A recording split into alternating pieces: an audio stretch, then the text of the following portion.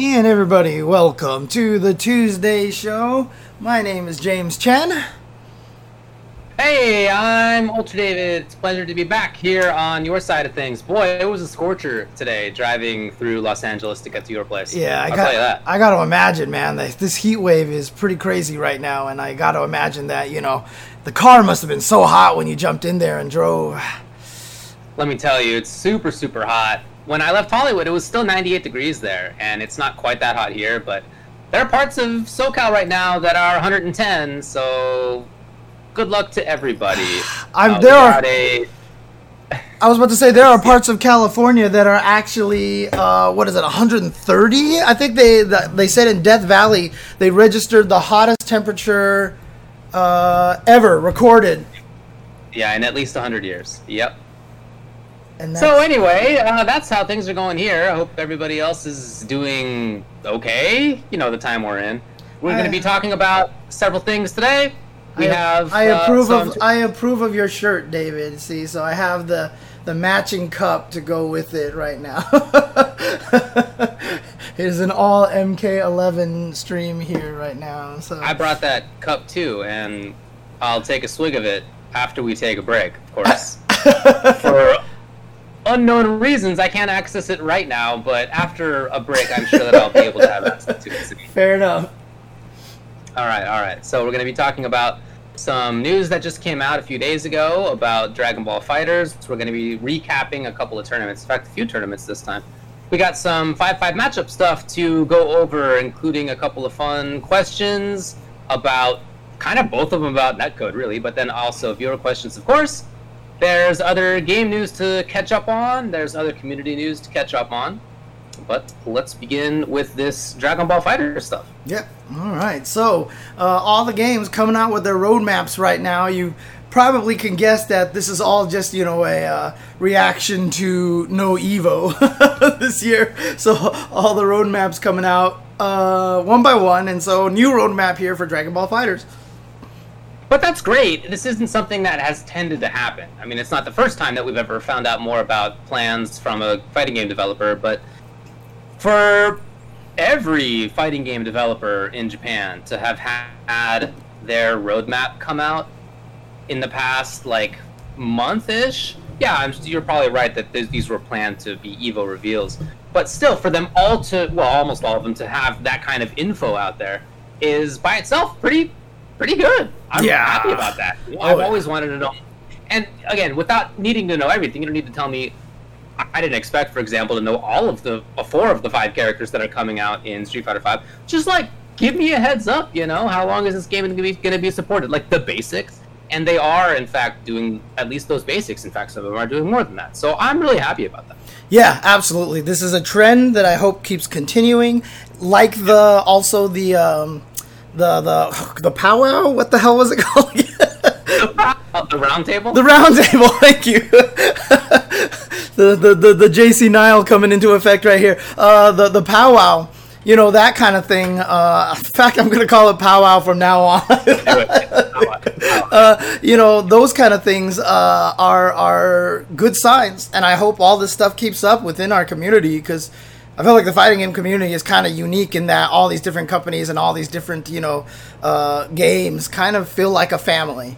And so, I hope these kind of things keep happening. I definitely agree with that. Not just in the powwow, and hopefully they expand the powwow to include developers from other countries in the future, too. Yeah, exactly. Get some NRS going in there,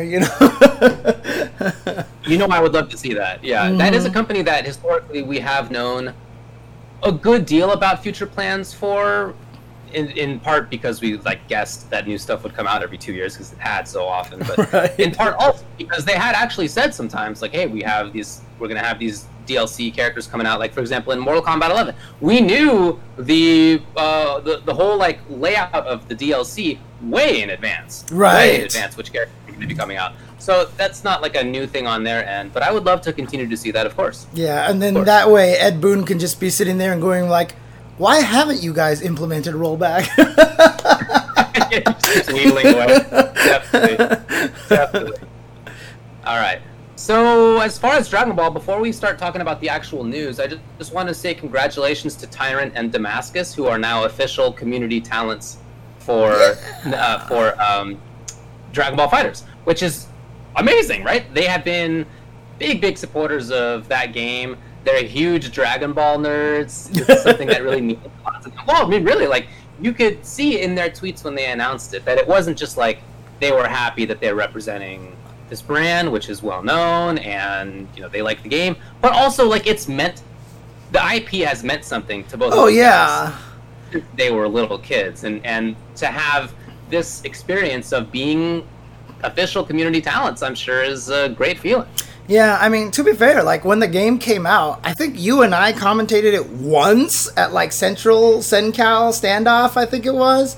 Honestly, like five times or fewer. Yeah, but I mean, to be honest with you, it was never one of my goals to commentate this game. In fact, when it came out, it has nothing to do with the fact that, obviously in the end, I wasn't as addicted to the game as other games, but honestly, I just knew that I wasn't into the lore enough, and that other people out there would be, and to have them have that kind of opportunity to really represent, like, Dragon Ball, you know what I mean? Like, I just didn't, like, that felt like it needed to go to people who really wanted that and deserved that kind of thing, so... Even before the game came out, I can recall talking with Hell Pockets and talking with Steve and Steven and all sorts of people for whom Dragon Ball was like a huge thing, and they were super stoked. They expected to like the gameplay, right? It was a beautiful game, obviously. But even beyond the game itself, the fact that it was Dragon Ball was gigantic for them, and I knew that it wasn't that way for me. So I agree with you that was something that I wasn't. I would have felt weird about taking to somebody's place who would, like, what if I had got the right? It would have been like, all right, that's cool. Like, that would have been my response rather than like it being like this is the culmination of 30 years of my life. And I feel like it is for some of them. Yeah, I mean, like, I can whack nostalgic all day about Dan and Akira history, in Street Fighter V, and, you ask me anything about Master Roshi, I'd just be like, he looks like Tung Fu Roo from Fatal Fury, who clearly was probably inspired by Master Roshi, and I would get it backwards, and everybody would be like, what the hell, James? For sure.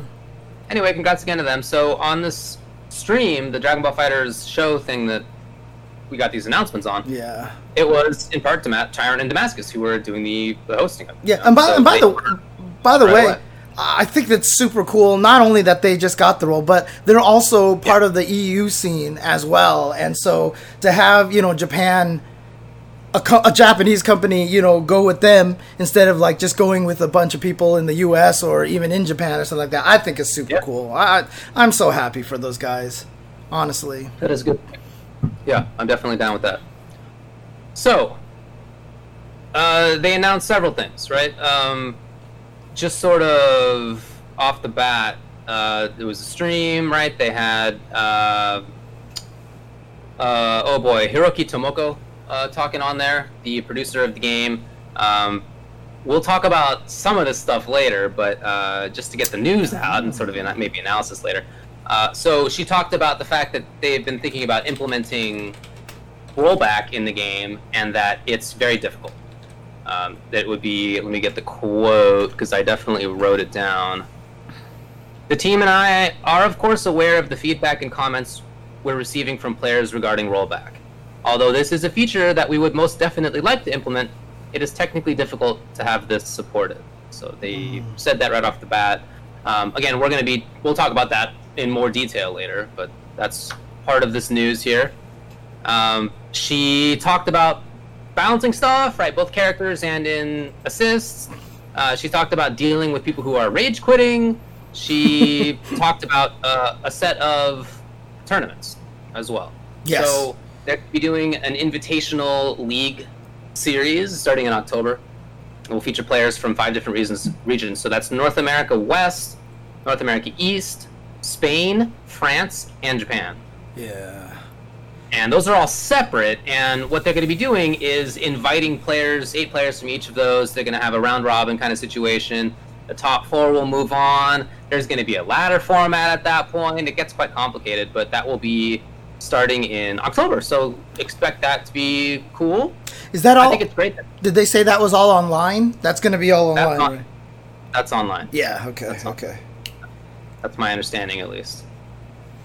Yeah, I mean, one thing about that kind of makes me a little sad is that there wasn't something in South America because, I mean, Gundam Jehudi Kai in the chat points out that EU and France are huge into Dragon Ball, and I guess the Bandai Namco's offices are in France as well, so that would actually, benefit them to have them be able to go to the offices there to record content and such. But, I mean, South America... and has huge Dragon Ball fandom, and so, I'm sure they're really into the game as well. So I'm kind of sad that there is no South America location for this tournament, but, it's small. I'm sure budgets were hard to come by and stuff like that, so, hopefully that's something... It does seem strange that Spain and France are different. Those are neighbors. Those are neighboring countries. All right? That's like... Arizona and Nevada are having 2 separate tournaments. There's obviously a little bit bigger populations than those 2 states, but as far as the geographic distances, it's not super great. So I am surprised that it's those 2 countries rather than something like Western Europe. Right. Something that's a little bit more spread around like that. People know my geography is not very good, but... I mean, you've been to Europe. You studied you studied in France, right? I mean, I would imagine France and Spain, center of France to center of Spain, is probably shorter distance even than from California to Texas or something, Or yeah, okay. Clearly, then, it's shorter. Oh yeah, to go from LA to Houston is definitely farther. Okay. But we're quite an unusual country to be. Yeah, fair. That's true. Anyway, that's the set of countries that they're going to do. I agree that it'd be nice if that were expanded a little bit, but I don't know what the budget restrictions or otherwise are. And I do think it's good that they at least tailored these regions to be small, keeping in mind that at the very top of the address, they address the fact that they know that the netcode isn't actually as good as it could be. So they must have taken that kind of thing into account in splitting in NA West, NA East, in 2 different countries than just Japan itself. Right. As the last one. Okay. Let's see, what else? There was a little bit more. Can you put this slide on screen? Are you going to talk about their accidental spoil here? Yeah, you're not. It's so good. It's so great. I'm going to put this right here. I just linked it in the chat. Yeah. Oh wait, no, I don't think that was the right link right there, was it? Yep. I just clicked on it to make sure. Oh, you put it over there. Okay, got it. Okay. Yeah, this was one of those unfortunate things. Let's see here. It was hilarious. Now, do we know we're if gonna be showing. Do we know if they accidentally just put it in the wrong order or what happened or? I really have no idea on that front. I haven't heard the story. So they put the roadmap up, and it's great to have a roadmap, right? September, October, November, December. Here's the stuff that's going to be going on. In September, there's a players reveal. In October, there's a round robin. November has the round robin. December has the playoffs. Oh, it looks like September has 2 more things. And if you kind of scoot your eyes in a little bit. Have to scoot in that far, you can see that, it's Master Roshi's showcase and national championship details. And they had not yet announced that character, Master Roshi. They had leaked on their own channels. This is something that I don't think I've seen before. On the stream where they were going to announce Master Roshi, they leaked Master Roshi.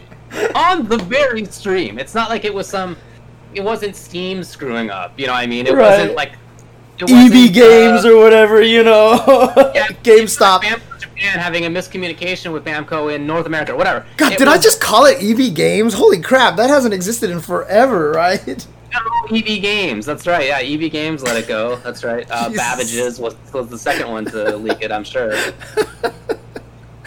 And on the very stream, they announced Master Roshi. They leaked Master Roshi just a little bit before. So that's hilarious. That's unfortunate, but... definitely yeah. Maybe it was on purpose. I just can't imagine. Hey, let's kill our own hype with this slide. Yeah, because I was watching this. At that point, as soon as everybody's like, what? As soon as the chat noticed this, nobody's paying attention to the rest of the talk. Oh, you have playoffs coming up. Oh, right. The entire chat was just talking about Roshi. It's like when Kage got released during Capcom Cup, right? And everyone stopped watching Capcom Cup, and everyone's like, "Look at this new move Fang has." Definitely. So big bummer, but that's what happened. And then, as you could guess, they had an announcement to make. And that announcement is that Master Roshi's going to be in. They had a trailer. And that trailer, maybe 3 seconds of gameplay. Yeah. 3-ish. I saw the tweets about it before I saw the actual trailer, because people were actually kind of mad about that. So yeah, I mean, it was a funny enough trailer. I like what they did. They kind of looked at different regions. There are different scenes, I should say, and then they finally zoomed in on his house.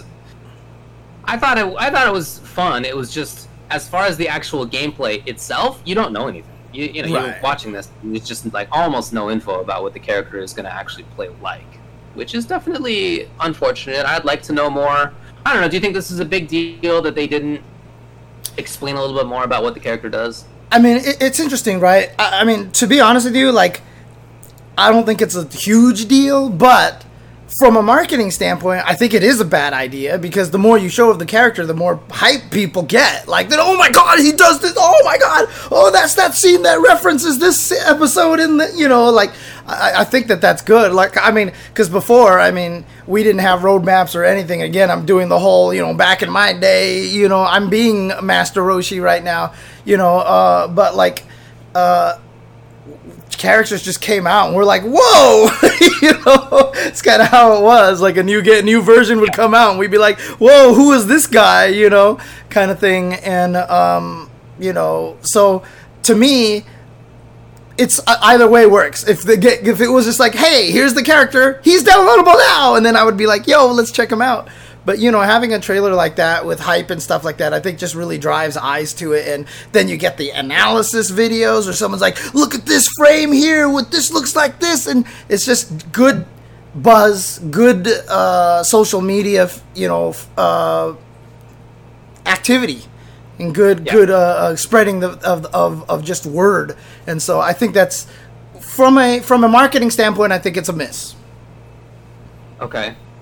Yeah, I could see that. It's true that some people will look at just a small segment of gameplay, even if it's hidden theater, secret copyright violation footage that you get of Dan gameplay, for example. That's an example. Some people will sit there and analyze that for an hour. Can't imagine who, man. I don't know either. But some people will do that. That is a good idea to have. That's a good reason to have that. You're totally right that makes a lot of buzz. Someone actually said that there's a Roshi move list leaked, Phantom EX Death. It says apparently he doesn't have a super jump, and someone says I was just a super dash. I'm sorry, super dash. Yeah. Yeah, I was just gonna say there are some leaks about this. At least a little bit. So no super dash. He has some big special move that is air unblockable. So if he doesn't have super dash, maybe he's a grounded character, but he's still we'll see. See, he might have a super that automatically snaps by itself without you having to like combo into a sort of Dragon Rush situation. And see, you know what the craziest thing about this is too is like I'm not even like that into Dragon Ball, but hearing about this is getting me hyped. Thinking about like having a character fight completely different, and they could have just revealed more in the trailer, and then it wouldn't have to come from a leak, and we could be hype about it. You know what I mean? It's just like, yeah, I'm with you. I'm absolutely with you on that. As far as the idea of him not having a super dash, when I read that, as somebody who doesn't play the game, I thought the same thing you just did, which is, wow, cool, this character sounds like it could be really unique. That's interesting. I'm looking forward to that. Every single player I know who does play or commentate Dragon Ball FighterZ, every single one of them said, wow, no super dash, huh? This character is going to be garbage. Moving on. Like, categorically. Everybody. No super dash? All right. See who they put out next. And it's an integral part of the game, so it will be interesting to see how they try to make him viable in a way that it is really quite unique. They did this to an extent with Videl, who doesn't have a reflect. She has a dodge, and people think she sucks. I don't know if that's the only reason why. I haven't kept up with it in that way, but I know people think that she sucks. So yeah, I mean, the game has certainly diversified a lot. I think it's fun to watch at this point, but there's still a lot of similarities between some characters in a way that I think other games don't quite have. So I'm all for this. I think for everybody else, I'm sure that it's not that they think that having a super dash is necessary in the sense that that's the only way a character could be interesting. It's more that it's hard to see how you have enough movement. It's hard to see how your B&Bs would work. It's hard, there's all the sorts of things that the game kind of uses super dash for, and everybody does. And how would the character work if it's not like that? And maybe he would suck as a result. I don't know. I guess we'll have to see. Look, I am a true believer that because you can balance games however you want, a character losing a core mechanic, it's not hard to just make them stupid, ridiculous in certain other areas to make up for that. Obviously it's been tough. For example, characters like Little Mac in Smash Brothers just not having good recovery options, so they try to make him super good on the ground. It just hasn't worked. But yeah, I do like you could make Little Mac kind of stupid if you just made everything of his kill like at low percentages on the ground, right? Like, but that's the whole thing. Is I really do think you could balance even despite having not some of the core mechanics. Well, there's plenty of games where characters don't have core mechanics, or games that are just constructed of characters who all have their own different mechanics. Yeah. There's several series that are like that. So yeah, I imagine that that's possible, but they haven't done it yet. So I guess we'll see. I guess we will see. People seem really excited for him, though, and I think that's great. I mean, as a character, right? Maybe this thing is maybe a different story, but to have that character in the game, everybody seems really happy about. So that's cool. Yeah. Again, I mean, honestly, I have no idea anything about the character, so unfortunately, I can't really add much to this. Yeah, for sure. For sure. Anything else to say about Dragon Ball? He'll come out in September. You know what I should have done? I should have been like one of those terrible news articles that like there was this one thing I saw this picture of like, oh, the creators of Avatar have walked out of the live action series that they're putting on Netflix, and the photo was of Dalsum. What? Yeah, I don't know what the hell they were doing. Like, just like they didn't know what character was from Avatar or whatever like that. On the screen that I have over here, on the title screen, I 100% should have put a picture of, Tung Fu Ru on there and put a Dragon Ball logo on there. Oh, man. I guess some article, like news site that didn't really know anything about Avatar thought Dalsum was Aang or something like that. That is great. Oh, just man. to conclude about the Dragon Ball FighterZ stuff, the bottom right of the roadmap notes that there are still 2 fighters to come, and that's after December. Right, the way that it's written. Just to understand the way that it's written, September, October, November, and December all have stuff written in them. Right. But, and 2 more fighters to come, quote unquote, is not in any of those months. So I think that implies that the support for the game will continue another minimum 6 months. and hopefully longer than that. I mean, either that or they just don't know. They don't know when they're coming out, so they're just like, hey, 2 more characters coming. At some point, COVID's messing up our timeline, so just expect them. Right, yeah, for sure. Okay, well, anything else to say about this? No. They had a couple of exhibitions, I should note, at the end, so this was not just... I mean, just to sort of recap the idea of the show, I'm really happy that they had Tyrant and Damascus on there. It's super cool that, as you said, that they are letting 2 folks in the UK handle this sort of stuff rather than just keeping it in Japan.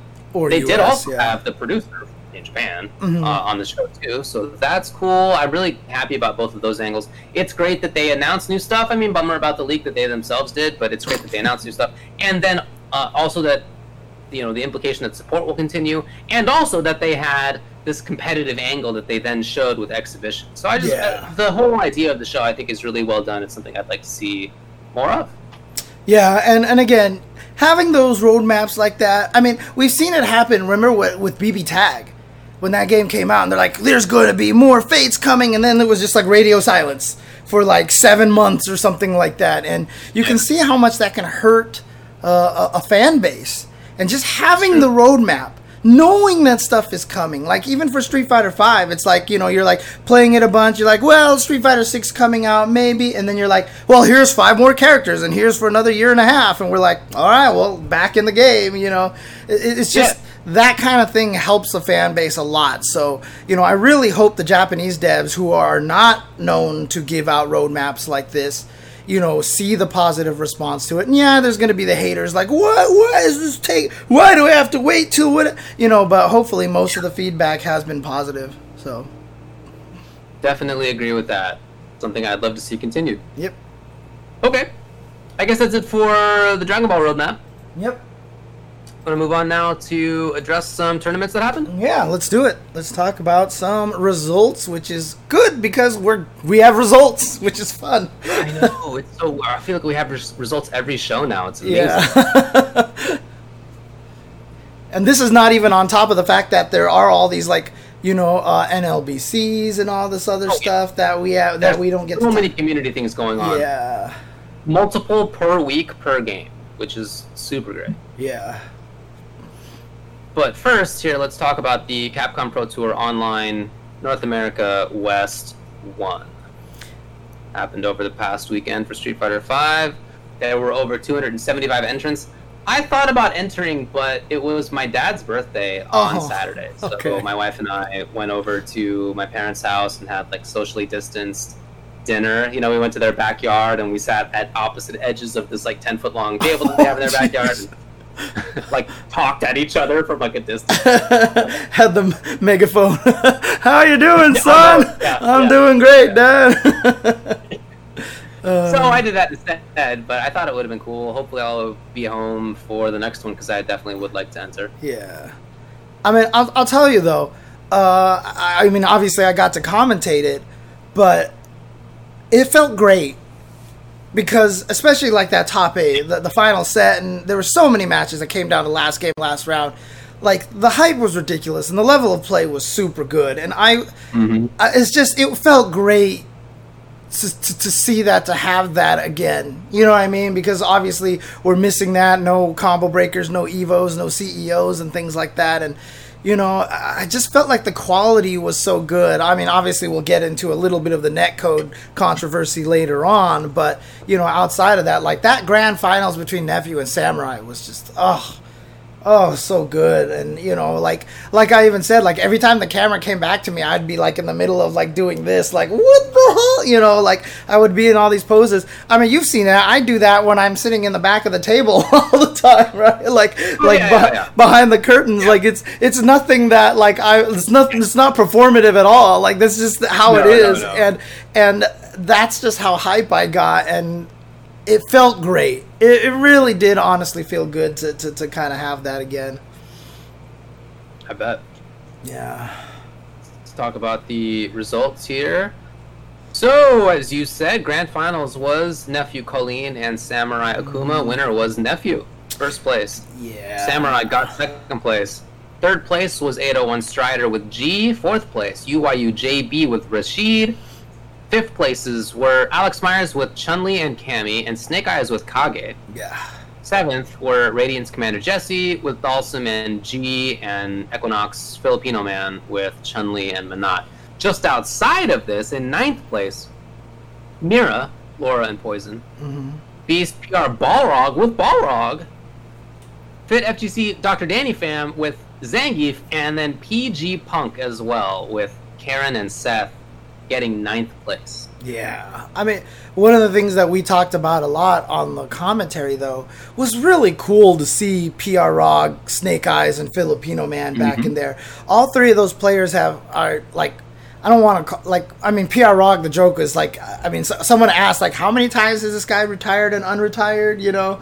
And I made the joke that he was actually still retired while he was playing, you know? Oh, yeah, nice. Yeah. But, I mean, it's good to see these guys play because these guys have never stopped. I mean, freaking Snake Eyes was, like, ranked 38 on CFN, right? Like, they just stopped. They just didn't travel as much, right? No, they did stop playing for a while. Here's what happened. I mean, I haven't talked with them about it. Here's what I think happened, because I know for sure they were not playing Street Fighter V for a while. Okay. I think that it's a good game again. I think that these are players who really came up in Street Fighter IV. I mean, they had other origins, right? Eduardo's been playing for like 15, 20 years or whatever, but as far as like their like main, what's the game that they really burst onto the international scene with? Street Fighter IV. Big fans of that game, all of them. Yeah. And that's fine. I'm not casting any negatives on that, but they didn't gel as well with Street Fighter V. Yeah. They were not secret about that.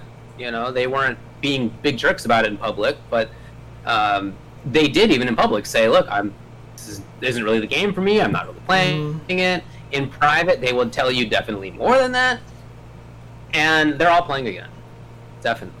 So I think it's super cool. I'm happy for them that they feel that they're enjoying the game. I don't want somebody to play a game if they're not enjoying it. Right. You know, there's not enough on the line for that right now. These are all very, very talented players, and if there's $100,000 on the line, all right, fine. But yeah, it's not like that. I mean, only first place gets a chance to Capcom Cup, right? Yeah. Nobody else gets any money at all. No, there's nothing like that. So I'm happy for them that they think that it's a game that they're enjoying, and I very much look forward to seeing them continue to do well because they're all very talented. Yeah, I mean, and let's be honest too. I mean, it probably helps that Chun is really good this season. That Boxer got that V skill too to help some of his bad matchups, and that Kage got buffed as well. You know, so all three of those players, their characters had some significant buffs this season to help them out. And Filipino Man, you know, he's like, "Hi, Rose is coming to the game. All right, I'm back in."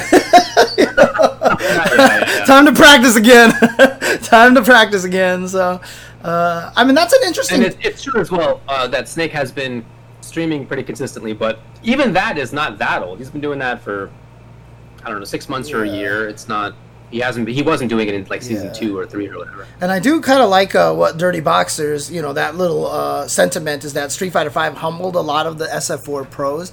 You know, I mean, that sounds a little meaner, I guess, than probably intended, but I mean, this is the case for every single time a new game came out, because you remember the transition between 3 and 4. You know, there's a lot of Third Strike players that were just like, "God, I'm the best," and da-da-da-da-da and everything. You know, you just don't know, you know, kind of things like that. And sorry. I was just thinking back. I won entire tournaments with people who could beat me in Third Strike because I was playing Zangief, and they were coming from a game where you jumped a lot, and I was playing vanilla Street Fighter 4 Zangief. Yeah. Had just an absurd directionless anti-air in Lariat. It was incredible at launch. And so I was just like walking at people, and they would jump, and they'd be like, they're Third Strike players. I'm going to jump in. Yeah. Swat them down. I've won entire tournaments that way. I still remember playing casually. I think this was at Dogface place, actually. I was playing Street Fighter 4 with a Third Strike player, and I was using Cammy. They were using Balrog, and we were fighting, and I won, and they were like, "You never jump!" And I was like, "Yeah?" It's like, "How do you not jump so much?" And I'm like, Super Turbo. You know, who might be a prominent Third Strike player who played Balrog in early Street Fighter 4? I don't know. You know, I mean, there was the Balrog army in SoCal. I'll say that much, right? You know, you know. But I mean, that was like the first thing that he said to me after we played our first game. He was like, "You never jump," you know, because they're just expecting people to jump all day. So definitely. Yeah, but it's like I said. So yeah, I mean, Dirty Boxers acknowledges. Yeah, obviously there was nothing mean about what he was trying to say, but this is what's going to happen. And you know what? It's going to happen when Street Fighter 6 comes out. There's going to be a lot of people who are used to what happens in 5, and they're like, "I'm the best," and then they go play 6, and it just doesn't even play. Like let's say a Denka Diaz, right, who's never played 4 before. Is going to have to deal with... I remember I was talking to Ryan LV one time. It was like me, Ryan LV, and F-Champ, and we were talking about it. It was before MVCI was going to come out. And Ryan LV, you know, was the best at MVC3 at the time, and he was, you know, the best player. He's like, I really want to be sponsored. MVCI is a big deal and everything like that.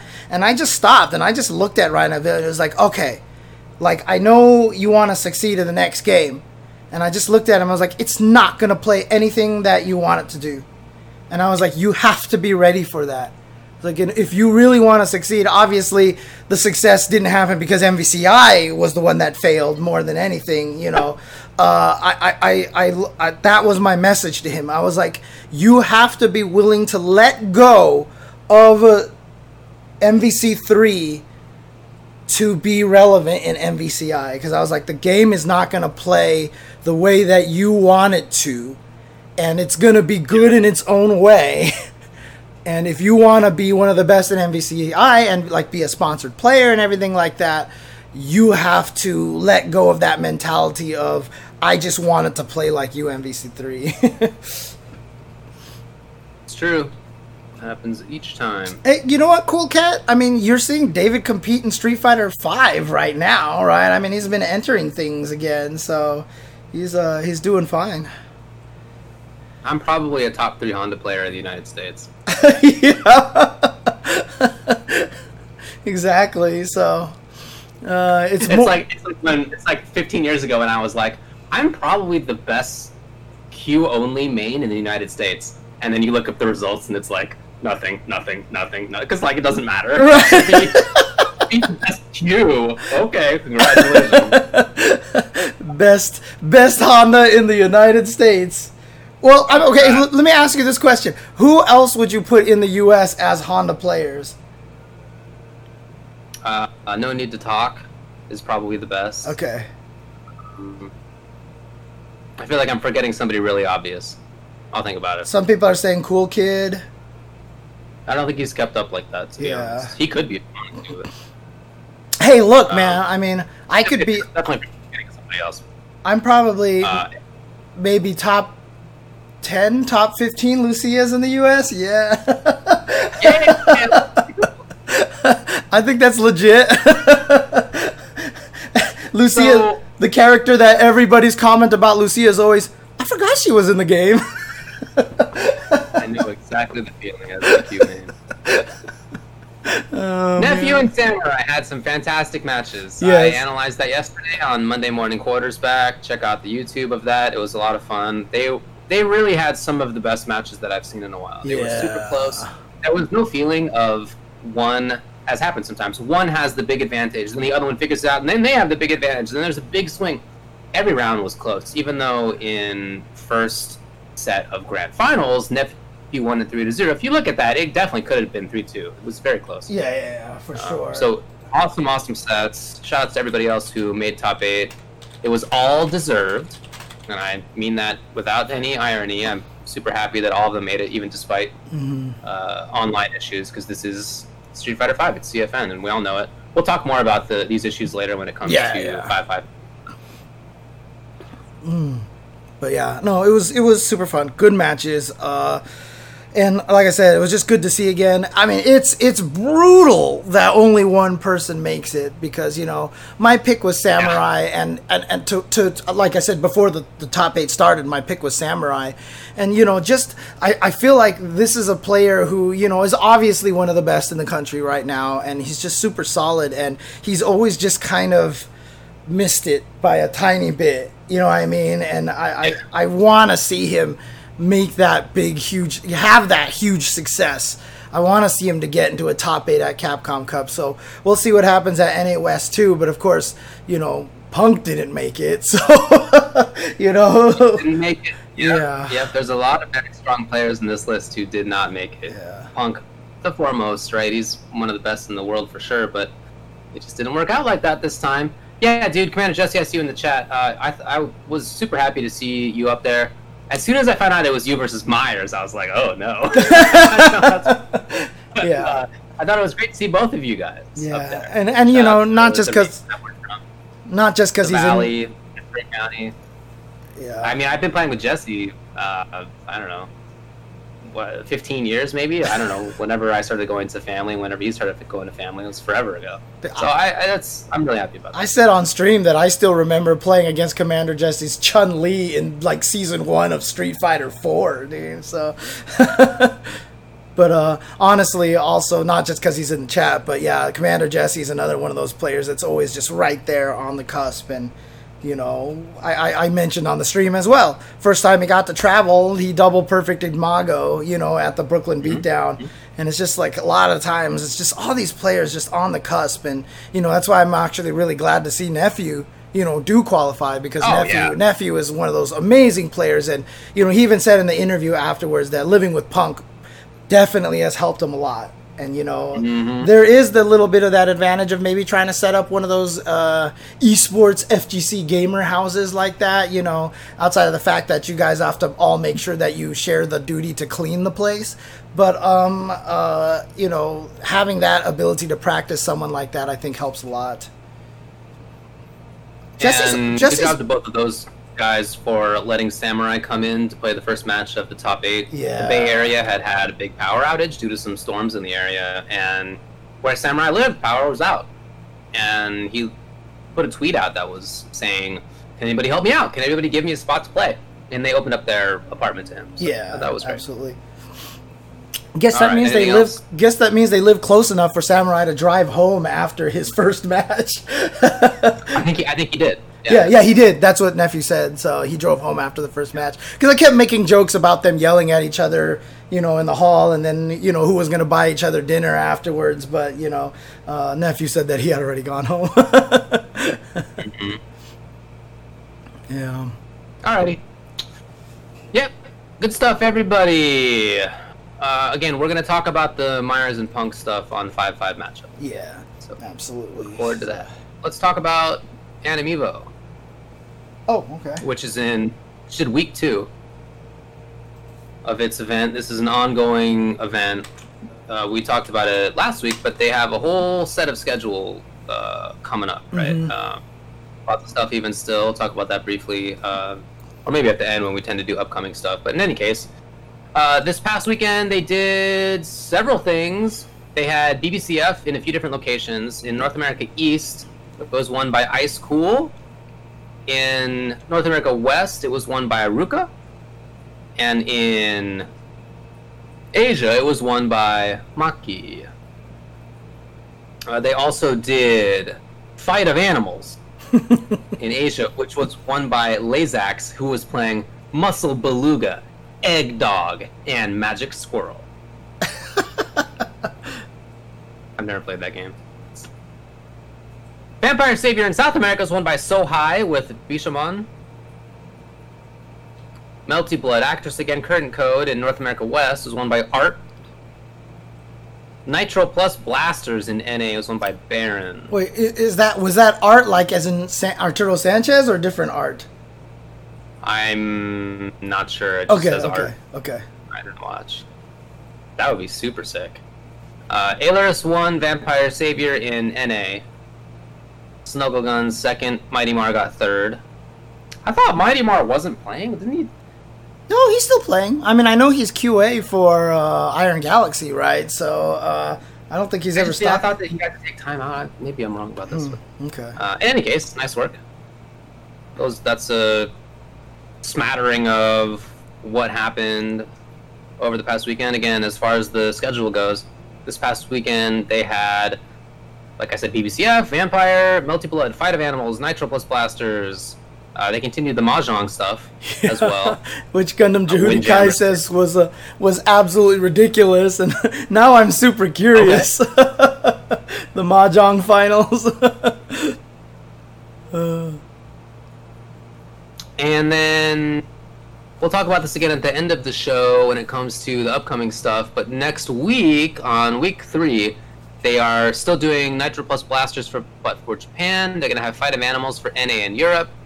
They're going to have BB Tag for NA East. They're going to have Histo Tensoku for NA and South America and Europe. They're going to have Ultra Fight Dakyanta 2 for North America. They're going to have Fantasy Strike everywhere. They're going to have BBCF for Brazil, and they're going to have BB Tag for NA West Coast. I mean, this is not an easy undertaking, man. So they are doing so much stuff. So much stuff. Yeah. For sure. Let's talk about another game. Killer Instinct in KI United. This was a big event that happened for KI. Bunch of players. I think it was almost 200, if I recall correctly. 190. Big event. And really, really good players, of course, as you might expect. I watched a good deal of it. Everybody's so strong. Really, really good matches in here. And do you remember last week, I think we were talking about... Oh, man. What was the tournament? It was the CGL Console Combat Online event. Yeah. And I was like, can you believe that there was a mirror match in Grand Finals? That never happens in this game. And it was for Aria. And then... well, over the past weekend, the winner was... This is the name. Skate Fast, Eat Ass. What? That's right. Oh, man. Skate Fast, Eat Ass won with Glacius. Dude, sorry, apologize to people at home, but my internet or Discord is kind of taking a dump on me here, but hopefully it'll fix itself in just a little bit, so. Was it because I said skate fast, eat ass? I think so, actually. I'm pretty sure that's why it happened, so. We're not expecting that name, huh? I mean, like, but he's been a good player for a long time. Okay, yeah, I was about to ask. Yeah, I mean, like, obviously you can't have a skate fast, eat ass come out of nowhere and win a tournament, right? I mean, like, with a name like that, everybody's got to know about this guy. Yeah, super good. Second place was Carnitas with Glacius. So okay. it was a Glacius. Nice. Very, very unusual. Third place was Crazy Skate Nate with Jago and Omen. So there's 2 skaters in the top 3? Skate fast, eat ass, and Crazy Skate Nate. And they really are 2 of the best KI players. That's funny. Super cool. Really, really good event. And it's cool that some of the same players made it in to the top 8s both times the last couple weeks. I think Nikki did as well last time. Latalis did, I believe. I'm pretty sure that Delta Rayquaza did as well. And those are players who are spread around all over, not just NA, but Europe as well. So shout outs to Killer Instinct for even making that possible. It was a lot of fun. Yep. Good work. By the way, some people are talking about the Tony Hawk remaster coming out. I know the demo is out and everything like that. I never played Tony Hawk 1 and 2.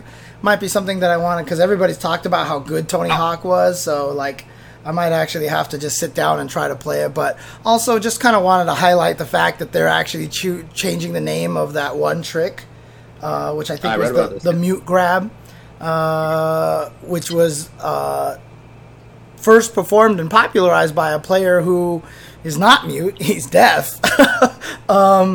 And so it was always kind of a wrong name, and it also just was kind of insensitive, so they're actually just changing it, and now the name of the trick is actually named after the skater's name. And, I applaud him for that, and the reason why I just bring the story up is because I think it highlights how niche communities can change their lexicon. They can change their words that are offensive. And, in the past, when we have decided to stop using certain words on commentary, people have been like, that's just our language, that's our scene. And, like, it's just not true. Come on. It's just not true. So Come on. yeah. Yeah. All right. Last one that I wanted to bring up. Again, lots and lots of other community stuff happened, but I just wanted to also shout out CGL for Console Combat Online. Injustice 2 happened as well. Oh dang. Okay. And Okay. that was won by Lord V Noodles, who plays Robin, which was pretty sick, Huh. and he beat Tweety, who was playing mostly Starfire, but some Dr. Fate as well. Very fun to watch, in my opinion. Beakith got third, and I'm pretty sure he was playing Leonardo, if I recall correctly. So it's rare to see a Leo up there, but it was a lot of fun to do so. You can definitely see, like, those players knew what was up. Like, that was not... They were not like, I've been playing Mortal Kombat 11 for a year and a half, and now I'm going to try my rusty old Leo. Nah, he was, like, doing all the stuff. So it was sick. It was really, really fun to watch. Wasn't Robin always considered kind of meh? Like, and was it Hayate who always stuck with him for way too long? Yeah, it was Hayate. I'm not sure how people still feel now. I've kind of been not following the game, but by the end of when I followed Injustice 2, people were more like Robin's probably mid to high tier, high tier-ish. I think people were starting to come to agreement on. Right. Okay. Okay. But yeah, it was cool. There was a Hellboy up there. There were whatever. There's a lot of different characters, and I just think that game was really fun. Bummer that typically the NRS scene does not support the two simultaneously, both Injustice and Mortal Kombat. But I do think that the scene's getting to a place where that's a little bit more self-sustainable. Accepted, you know, not. Yeah. It feels like people are actually playing the games that they like, and I think that's super, super cool. Really happy about that. That's good. That's good. And like I said, I think that's important for the scene. We talked about it a little bit last week, right? You know, to just kind of have this thing and not have this expectation that the game is going to go away. And so that way, hopefully they just say, you know what, I'm not going to complain about this, hope for a patch, or just wait for the next game, but I'm going to learn how to play through these kind of things. Yeah, that was my memory, too, that Robin went up to about high tier-ish. Okay. But yeah, it was really, really fun to watch. Shout-outs to Lord V Noodles. He played MK11 at the beginning too, but I think he just didn't really feel like it fit him. And Tweety, same kind of way. Obviously, he's a very strong MK11 player, but he has been more. My understanding is, has been playing more Injustice. Oh, interesting. The game that he felt like he fit better with. So, all right. Okay. That's all I got for results, and maybe a break. Yeah. What do you want to do here? Yeah, let's take a quick break. And when we come back, we're going to get into the 5-5 matchup, talk about some netcode stuff and whatever it is that you guys want us to talk about. So, be right back.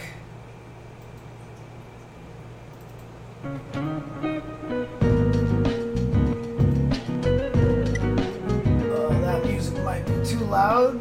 There we go. I mean, not super loud for the viewers at home, but just in comparison to our voice levels in any case.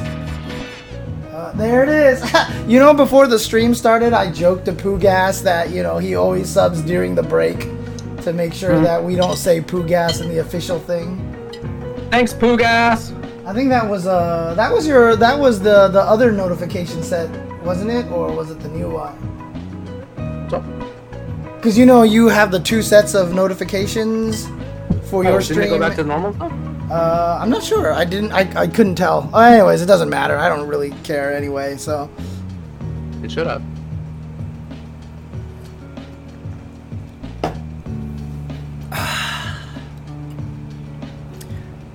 Desk has a new X-Men vs. Street Fighter video? What the hell? Thanks for the follow. I'll definitely have to check that out. Oh no, I'm missing the Democratic National Convention.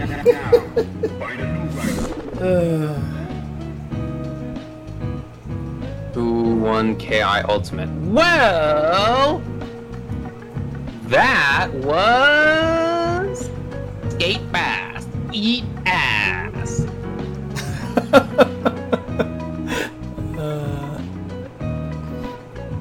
Oh, the Onion article. What a genius publication. What was the article? I didn't see that one. AOC endorses the Iraq War and now gets to speak longer at the Democratic National Convention. Jesus. I'll be right back. Okay. Oh, man. I tell you guys, I'm a tired man. And I've been doing so bad at uploading and getting all my videos edited and everything like that. Because I've actually been doing a lot of work and also a lot more streaming and prep streaming and all this stuff like this. And man, I'm tired. I'm sorry that I haven't done a lot of the daytime streams recently. I've been doing mostly nighttime streams these days. Like I know last week I did Wednesday Night Fights, and then on Thursday I did the Generation Spacing. By the way, this Thursday on Generation Spacing should be fun. We're getting Flo out to play against Tubaware in some Marvel vs. Capcom 3 to end some decades-long beef. Also, Thursday, I'll talk to David about this. Maybe we'll try to do the Shoryuken scrimmage on Thursday afternoon before the Generation Spacing stuff. Every Monday night, I have been doing SoulCal distancing, which is where I just basically turn on one of the AWS cloud machines, and everybody, a lot of the Soul Calibur scene is showing up. And a lot of the strong players are showing up. And I just basically run an arcade cabinet. And I just basically have people jump in. And they're like, I got next.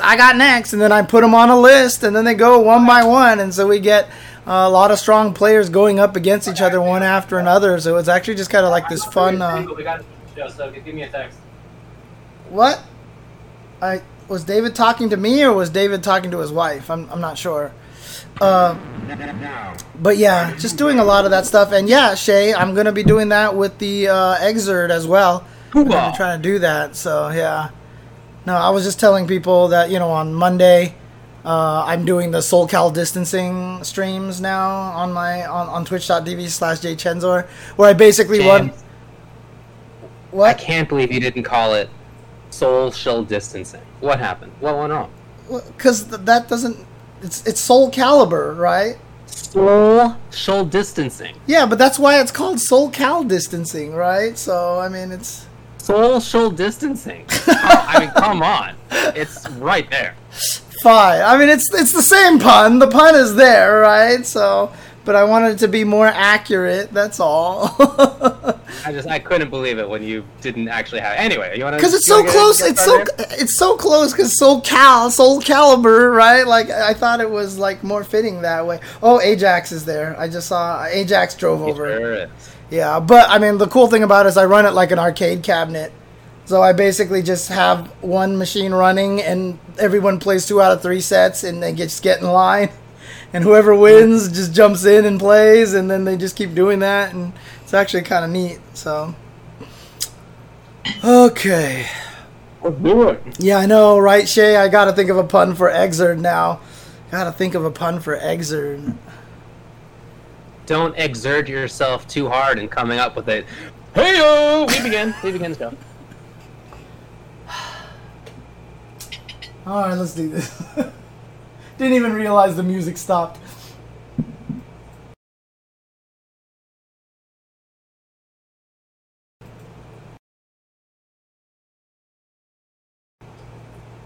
There we go.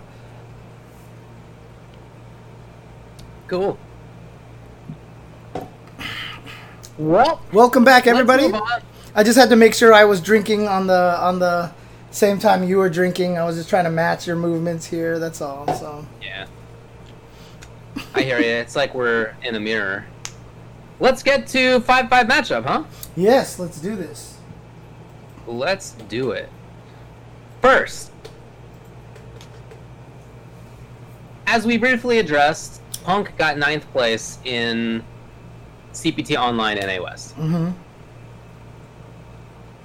When he lost, when he was eliminated, he was playing against Alex Meyer, and you were commentating it. I can recall a portion in which you said something like, wow, I can't believe Punk's not reacting to this stuff. He's playing so unlike him. It was something like that. Interesting, I would choose those words.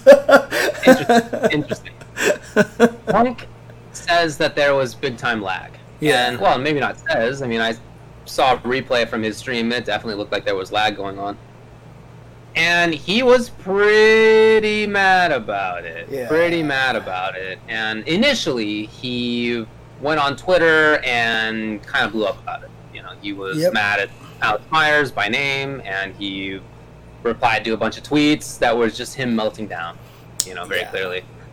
To his credit, I would say, today, he did actually apologize on Twitter for that, and he apologized to Alex as well, which is great. You know, I'm really happy that he did that. And Alex also responded as well and said, "Thank you, appreciate that. I still respect you a lot, etc., etc." So, you know, we hugged it out. We hugged it Definitely. out. So I'm really glad that it's ended up like that. But certainly, Punk was mad at that time, and he, you know, even alleged that Alex was intentionally causing lag by mashing buttons, which is something that you can do in Street Fighter V, unfortunately. And he, like, put up a clip of his perspective with what the stream saw, and he showed, you know, Alex's buttons, and they sure get real buttonsy, and then it looks like there's a little, you know, netcode issue on the stream itself, on the stream spectator lobby. It's true that you can cause lag like that, but also it's usually not the case that it's that little mashing. I mean, I say, like, he was mashing for sure, but you gotta super mash for lag to be caused in general. Okay. And I typically do that. I mean, don't you? You know, if you're knocked down and you want to do a quick rise, I certainly do not do buttons. I go. I'm mashing. Look, a lot of people do that, right? And if I now that I'm playing mostly a charge character, I'm not doing that with the stick. But when I was playing Geef mostly, I'm spinning it, and if I'm knocked down, even, you know, I'm not gonna get an SPD because I'm knocked down, but I'm just still like buzzing around constantly. Right. I feel like that's very common that people will mash to that degree when they got knocked down. I didn't see anything unusual in that clip. Yeah, and one thing I just want to add real quick to that is Super Joe Monday, from, you know, who runs all the Reddit Street Fighter stuff. He said for Punk's video, that's not enough mashing to cause the lag. And as a guy who runs these tournaments all the time, he knows what that looks like, you know. So he can kind of back that up as well. So, I mean, what do you think about this? So here's the thing, right? Both players didn't do anything wrong. Like, I think, you know, we know what game we're playing. I don't blame Punk for getting mad. Clearly, people know how I get when I play fighting games or anything. You just have to read my Teppen tweets at night to know how I get about things. I don't blame Alex Myers for feeling himself, for kind of popping off on Twitter and feeling strong about himself, you know. He got top 8, of course. Yeah, but doing so by beating Punk, right? Who's the favorite to win that tournament, right? Now, the problem I think that comes down to it is, see, you know me, I'm a fan of emotions. I understand emotions. I understand the joy of winning, and I understand the saltiness of defeat and everything like that. Biggest problem, honestly, is that social media has given us a place to yell into the ether, right? Which is why now all of my Teppen tweets come with a certain hashtag so people can block it, right? Like, you know, you don't have to pay attention. Every single one of my Teppen tweets at night come with hashtag nightly Teppen tweet. So if you just want to block it, you don't have to see it at all anymore. Wow. You know, and that's the thing, right? Emotion is there. And I've told people that, like, somebody once even said to me, was like, do you even enjoy Teppen? Like, it was the same thing when I used to play Tekken. People are like, do you even enjoy this game? And I was like, weirdly enough, the angrier I am, the more I complain, probably is an indication that I actually enjoy the game a little bit more. Because if I didn't enjoy the game, I wouldn't care. You know? Are you Ren from Ren and Stimpy? Yes, I am, and that's the whole thing. Is that, you know, that's what I understand about the emotion. But like I've said in my streams in the past, you know, having someone to rant to, having that person to kind of just yell into the ether with, is very valuable, which is why I feel like we're missing a lot of that on the online scene when you're sitting at home playing by yourself. At least when you were in the arcade and you lost and you were pissed, you would just yell to your friend, and your friend would be like, yeah, but, or they would be like, yeah, you're right. You're right. Yeah. You should have DP'd that. That's weird. Yeah. Like, like depending on the kind of friend you had who knew how to control the situation, Right.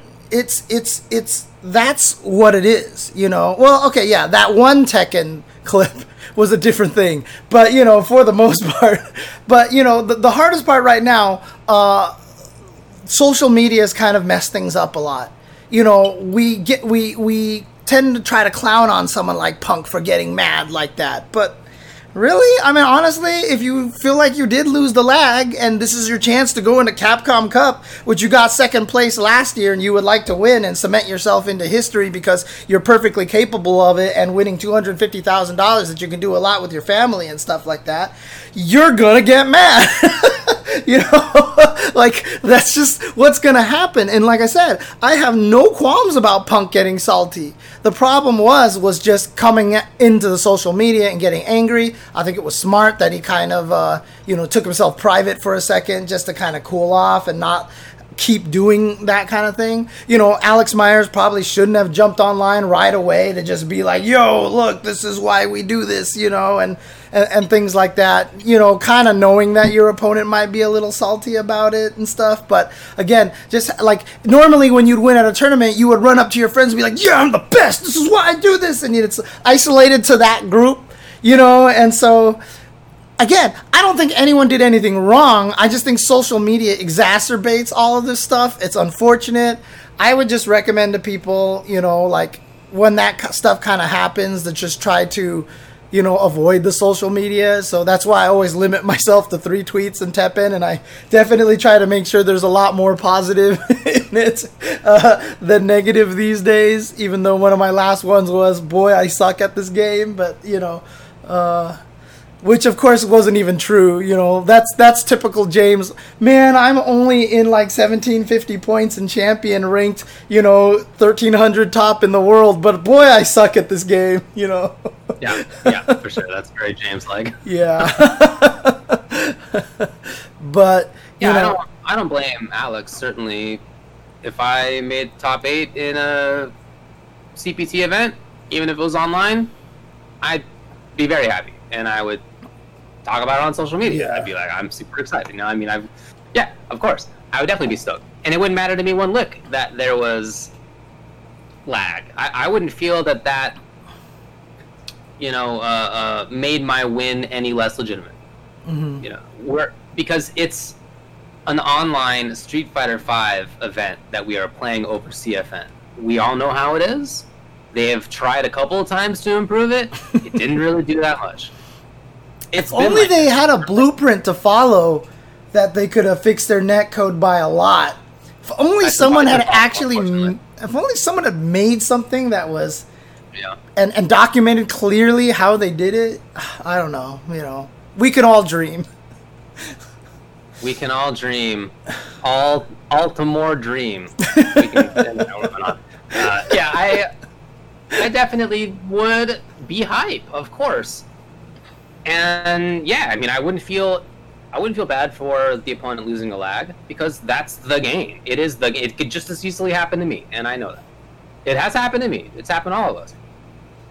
That's the context that we're playing in. So I wouldn't get particularly mad. I also wouldn't get particularly mad. But also I'd be excited if I won, because that's the context.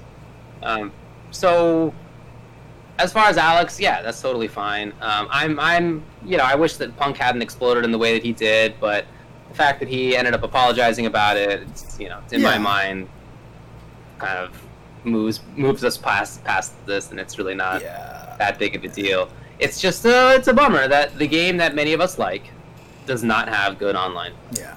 I mean, It's unfortunate, but that's the case. yeah, and I do like that from Punk, because that is kind of new from Punk, right? You know, he's been salty about these kind of things before, hasn't, you know, come back and, you know, apologized about it like this, but maybe that's something that Nephew talked with him about, you know, and there's another benefit of having the camaraderie, the, you know, the friendship kind of thing, you know, and like I said, being in your house by yourself playing these things, it's hard to rein in emotions a lot of times.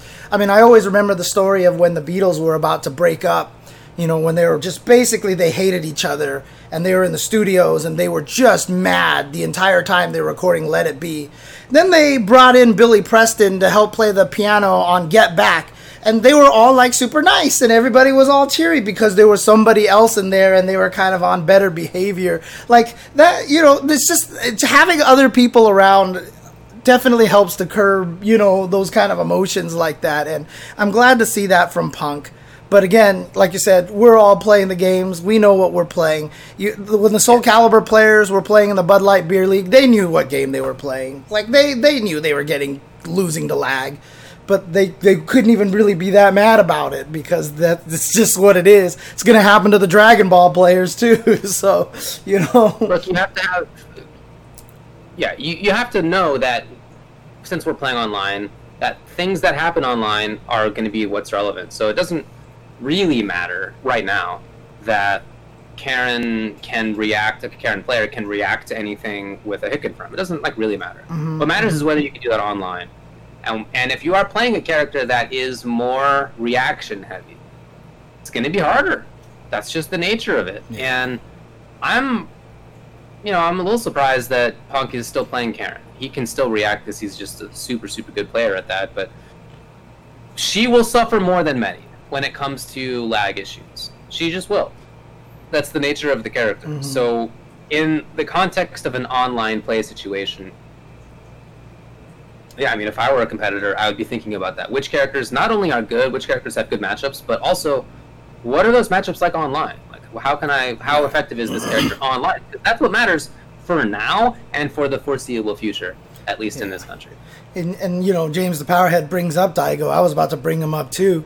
You know, Daigo is one of those players who's the master of adapting to things rather than trying to force what he wants to do in the environment he has. He learns just to play the best in the environment that he's given. You know, he won CPT online because he's been playing online. He understands how online changes what he can or cannot do, you know, and he'll practice what he needs to do. And he can still whiff punish people pretty dang good. So, but then again, Japan's internet is a little better, but a little better. All right. Anything else to say about this one? No. Like I said, emotions are going to run high and low. I don't blame either of them for the emotional reaction that they went to. I'm glad everybody was mature about it and it kind of fixed things up. But if you do get that mad, sometimes just consider not going to Twitter. That's just it. You know, just stay away from the social media for a second.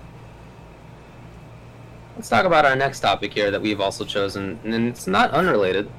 So the producer of DBFZ, like we said earlier, did address rollback netcode. Let me go back up to the quote here. The team and I are of course aware of the feedback and comments we are receiving from players regarding rollback. Although this is a feature that we would most definitely like to implement, it is technically difficult to have this supported. What do you think about that?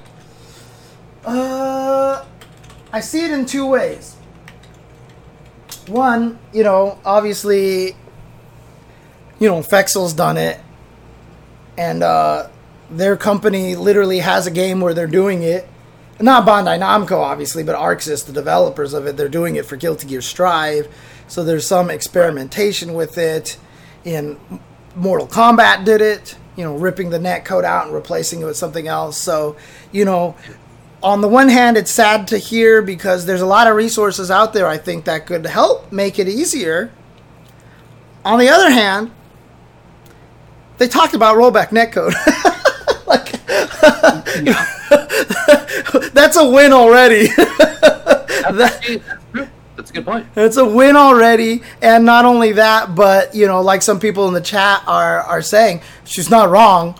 it isn't easy to do. In fact, the Fexel guy has even talked about it before. He's like, wow, this is really complicated. And Hi-Fi, trying to get footsies working with it is, running into issues here and there and such. So it's not simple to implement into your game. And the scope of it, maybe she actually has more information to be able to say it's too difficult because ArcSys is trying it for Strive. Maybe that's even more informed a decision, kind of situation. So, you know what? On the one hand, sad to hear that, it's difficult to implement and a lot of people feel like it sounds like an excuse. On the other side, they talked about rollback and they acknowledged it and they mentioned it. And that's great for everybody. That's true. That is definitely a good point. Yeah, it continues this trend. The trend is towards rollback netcode. And sometimes that trend includes the little, skirting to the side that is, well, we'd like to, but just we don't have the money, or we don't have the resources, or we don't have the time, or whatever. Mm-hmm. But that still is towards the trend of rollback netcode. They are addressing it at least. Yeah. It'd be great if they had it. It would certainly be great if they had it. I also kind of get why they're not. I mean, it's not just that it is difficult, not just that it would cost money. They have sold over 5 million copies of this game without rollback netcode. Yep. And maybe putting rollback netcode in would make some people buy it. Maybe I would give it another look if it had rollback. Maybe I'd buy the DLC or something. But they've already sold 5 million copies, and that's a lot of people who may care about rollback netcode, certainly some portion of them, but it's also a lot of people who, they didn't care enough about it to not buy the game in the first place. Yeah, and again, just as a clear understanding of rollback netcode. I mean, I see some people in the chat saying like, "Oh, well, hey, look, Fantasy Strike put in rollback netcode." Well, clearly, again, if you design your game from the ground up with the idea that rollback exists, remember, save state is not necessarily that's something super simple to do in a game. Save state, you have to figure out everything that you're saving and stuff. It's a complicated process.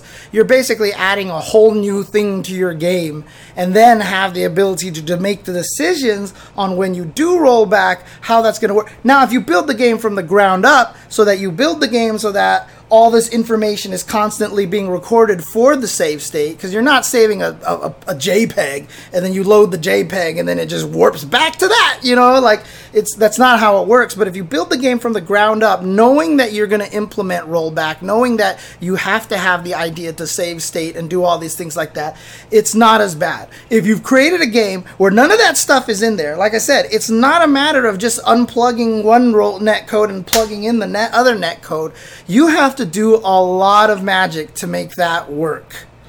And to say something like Fantasy Strike did it, why can't they? That's just, there's no validity in that kind of a remark, because it is hard. It isn't easy. I don't want anybody out there to think that this is an easy thing to do. It is a very difficult thing. Now, should it be the standard in the future? Should all fighting games program it with rollback in mind? Of course. Yes. Absolutely, but again, these games are in development 5 years before we even see the game, and so roadmap wise, we're gonna see it not hit a lot of the recent games that we want it to. So it's true. It would be awesome to see, but I just don't really think that Dragon Ball FighterZ fans can expect that. It'd be awesome, but it would be a surprise. It would be a big surprise. But at least, like you said, at least it implies that they are thinking about it. Yeah. We're still on that sort of general trend towards some point in the future having good netcode. We're not there yet in every case, or in many cases, but eventually maybe. I know a lot of people don't like to look to see the silver lining. Like I said, the fact that she even brought it up and says, yes, we're aware and we're looking into it I think is gigantic. Because if they're working on Dragon Ball FighterZ Champion Edition, if there is such a thing, you could probably almost be guaranteed that they are already doing the inner workings to make sure that thing has rollback. You know what I mean? That's kind of the way that I look at it. Sounds right. All right, you want to move on to viewer questions? Sure, no problem. Let's do this. Cool. Get it up on the screen there. Yeah. Meanwhile, I'll begin to read. Number 1. We have 8 questions. Number 1. Are the recent Twitter outbursts by top SF5 players over lag on CFN hurting the image of Street Fighter and or the FGC in general? 2. Do you think we can overcome the negative perception of zoning, or will it always be hated, seemingly leading to games nerfing zoning more than they should? 3. Do you feel some NRS players' problems with Mortal Kombat 11 are shared by lots of people, or is that just an illusion created by social media? 4. Social media questions here. Yeah. 4. What do you feel is the adequate amount of time between generations of games, like Street Fighter 4 to Street Fighter 5, to allow a game to bake? 5. Why does it seem that the NRS community is one of the few communities that does not stick to a single line of games, like going MK9 to Injustice to MKX, instead of just sticking on the straight line of MK9 to MKX? 6. Is learning multiple fighting games at once a good idea, or is it too exhausting to learn that much information? 7. Why hasn't Capcom made a Capcom versus SNK type of game with teams, ratios, groove system, etc. since CVS2? If they did, how would you want it to be modernized? And lastly, if there was a new Killer Instinct not developed by Iron Galaxy, which developer would you want to work on it? These are all really good questions, by the way. Questions. I agree with you. All right. We had 2 that tied yet again. This has happened a couple times lately. Number 1 is one of them. After the recent Twitter outbursts by top SF5 players over lag on CFN, are they hurting the image of Street Fighter and or the FGC in general? And also, number 7. Why hasn't Capcom made a Capcom versus SNK type of game with teams, ratios, and groove systems since CVS2? If they did, how would you want it to be modernized? Those are the 2 winners. So, let's get to number 1. What do you think about these recent outbursts by top SF5 players over lag? Are they... We talked about it maybe with respect to Punk and Alex Myers, but do you think that they are hurting the image of Street Fighter and or the FGC in general? I mean, at this point in time, if you're playing Street Fighter V still, like, who is there to hurt the image of the game? Like, we're in Season 5. Like you said, we know the game that we're playing. We've known about the Ultimore patch. We've known about all this stuff. And everybody talks about how terrible the rollback netcode is in Street Fighter V. Can you really hurt it any more than what we've already done? I personally don't think so. If you're still playing Street Fighter V, you know what you're into. And I think all of us complain about the netcode like constantly. You know what I mean? I don't even think it's recent. It's been 5 years since we've been complaining about it. And is it worse than it was before? No. Is it? I'm sorry, I should say, is the complaining worse than it was before? No. It's about the same. And again, like, I just don't think there's anybody to hurt the image to now. Like, if you're still watching Street Fighter V after 5 years and you start reading this, you're not going to go, yeah, the netcode does suck. I'm going to stop playing. You know, it's too late. Great point, Punk. That's true. The netcode isn't great sometimes. Yeah. No, of course. I agree with you. We all know it. And certainly within the Street Fighter community, it's not going to make a difference. Mm-hmm. Within the larger FGC, will the FGC, if you're not part of the Street Fighter scene, will you think of the Street Fighter scene as being worse? I don't think so. In fact, I think that there are people who would view a more sort of aggressive approach to trying to get Capcom to improve the netcode. I think that they might view that as more positive for the Street Fighter scene. Right? They might think, wow, the Street Fighter players are actually paying attention to the game that they're playing now, huh? Right. It sounds like they're actually, right? They might like think higher of them. there's a lot of like, I can't believe people are playing Street Fighter 5. I mean, you know, there's a mentality that exists. So I think that actually might improve it. As far as outside of the FGC, it's definitely not hurting the FGC in general. It's for sure. If you're somebody who is not paying attention to the FGC, you didn't hear about Punk talking about this. You just didn't even come across it. There's no way. Right? This was not some story in the New York Times. You know what I mean? This is... we're small. We're small. Is what it is. And if you aren't paying enough attention to know that the netcode's bad in Street Fighter V, then you didn't hear about Punk this weekend. You just didn't even come across it. Yeah. Yeah, no, I mean, look, I agree with King9999 that, you know, it's just like you're tired of hearing about complaints and stuff. But I mean, you know, like you said last week from the NRS scene, I know you're tired of hearing, I know Aquaman was tired of hearing about the complaints, you know. Every scene is sitting there crying about their game in some way, shape, or form. Oh, yeah, totally. Yeah, that was not an NRS exclusive problem. Yeah. Of course. Yeah, every scene has complaints about their game. Nobody feels like it's perfect. Right. Especially when it comes to the netcode, which many games do not get right. Yeah. That doesn't mean that they don't like the game overall. I mean, that doesn't mean that they're not playing the game all the time. Right. Those are... It sounds like it should mean that. It sounds like you should, if you're not somebody who enjoys the game, it sounds like you shouldn't be playing it. But really, you're somebody who enjoys the game in many ways, but you have a significant problem with a couple things about it. It's like I said, that's why I say the saltier I am, the more it means I care. I get it. You gotta do the Ren thing here. Exactly. Yep. You idiot. Oh man. All right, the other one that got first place here. Why hasn't Capcom made a Capcom versus SNK type of game with teams, ratios, groove systems since CVS2? And if they did, how would you want it to be modernized? So this question is not why haven't they made a Capcom versus SNK 3, which almost certainly is due to licensing issues, or at least part of it. It's Capcom could do the same. They could have Capcom versus Capcom, or whatever, you know, stuff that they own, and they could do teams in that way, in the same way that like a KOF game tends to do it. They could have grooves. They could do that stuff again. Why do you think that they haven't? You go first on this one, because I kind of know where I stand on this one, but I'm curious what you think about this. Okay, so I should note, I did shorten this question. The question did say you might consider that Capcom Fighting Jam was that same sort of idea, which maybe you could say that. I don't know that it's the same exact kind of thing, because it's not like you could play a Darkstalkers character in Red Earth mode. Yeah, and not only that, you didn't even need to change your character if you didn't want to. Like, that mechanic so it wasn't really the same, but like maybe you want to consider that. But they certainly haven't done something as complex as CVS2. So I would say that I think that it is because there's a lot of unnecessary complexity in a game like CVS2. Okay. You have a ton, well, there's 6 grooves, I don't know how many characters there are, I would guess 40-ish, right? There's a lot.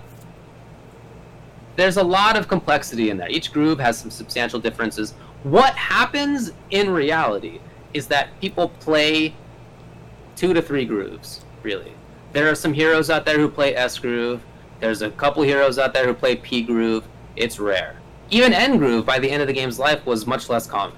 You know, people were playing A and K, and like occasionally you saw a C.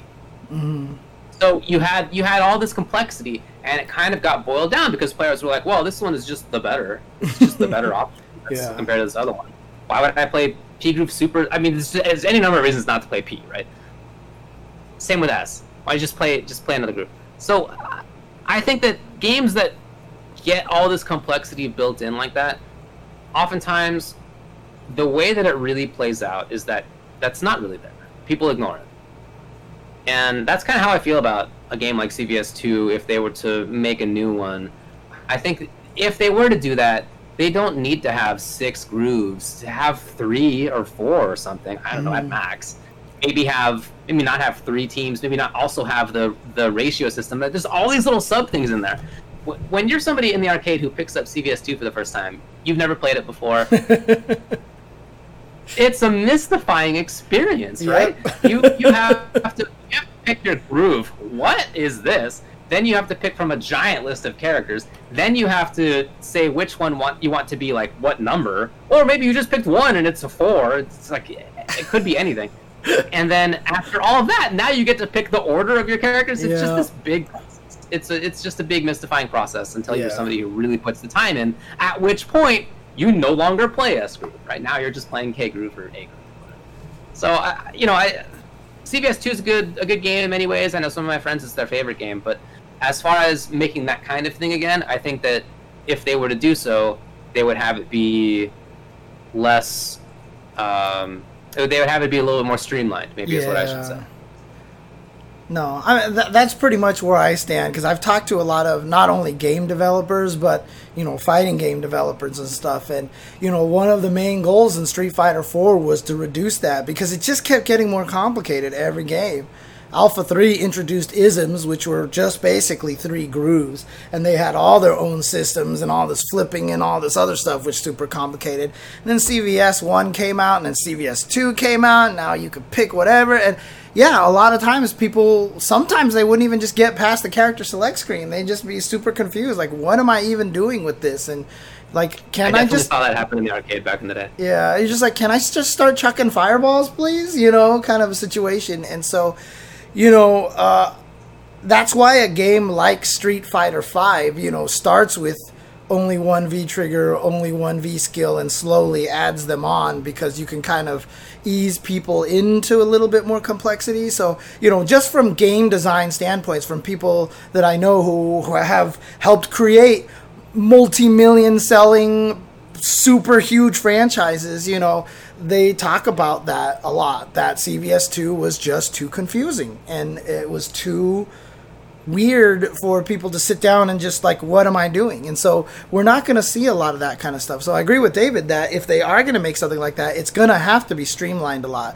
You probably won't have as many grooves. I mean, they tried easing us into it with CVS1, only 2 grooves, and you couldn't pick the ratios, and then it just got really complicated in CVS2. But, at this point in time, especially with the push towards making games a little more beginner friendly, a lot of that is going to come from the menu screen and from picking your characters and such. So I don't think we're going to see something like that anytime soon. Now, are we going to get something like a Rival Schools where it's just like, hey, here's just these schools and, you can pick?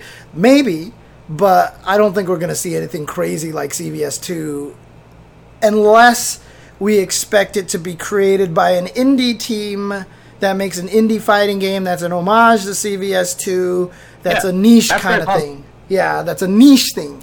But for mainstream, I don't know if we're going to see that at any time soon. So, I think that's right. And I think that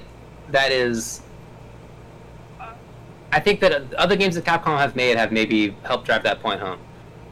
You could look at Gems as this kind of system, right, of sort of having grooves that you yourself construct, and especially the way that they ended up doing the competitive mode in Street Fighter Cross Tekken, where you pick sets of gems, right? It's groove-ish a little bit. Gems. And that just ended up not being that interesting the way that they did it. It just ended up not being very successful. And then in MVCI, it has ended up that people pick a bunch of different stones. It's ended up that way. The start was everybody was playing Space Stone and Reality Stone. That was, and again, diversified, right? That ended up happening for people who were really dedicated to the game. But the initial impression was like, well, here's my 2, right? And people didn't really want to initially spread out from that. Right. I kind of think that's just how it goes when people are confronted with a game that offers them a bunch of different choices until they really get into it, which is great. And I think that's awesome. But it will mean that a lot of people are kind of out of the scene, out of the picture by that point. So if you're going to spend a lot of money to try to make a game that you want to have broad appeal enough to make your money back and make a profit and stuff, yeah, I don't know if designing a game like CVS2 again is the way to go about it. Yeah. As much as I'd love to see something like that, like I would love to see CVS2 in today's era of fighting games where roll canceling got patched out and they actually balanced the characters where they're all actually decent, like I would love to see something like that. But again, that's building off of a nostalgia thing and going from scratch. You'd be surprised how much a game like CVS3, if it came out and had all that options and stuff like that, probably wouldn't sell and probably wouldn't be that successful, weirdly enough. I think it's mostly not true that game developers are actually designing games that they intend to be simple. I think we've talked about this many times. Yeah. I think that tends to be a PR thing, and that in reality the game will end up complex because that's just been the experience so far. Yeah. But I do think that this instance of the CVS2 select screen where you have to go through, I mean, literally, it's groove, one of, I don't know, 50 characters, then which ratio, then which, or there's 4 steps, right? Right. That kind of like initial complexity is probably just not going to happen. Yeah.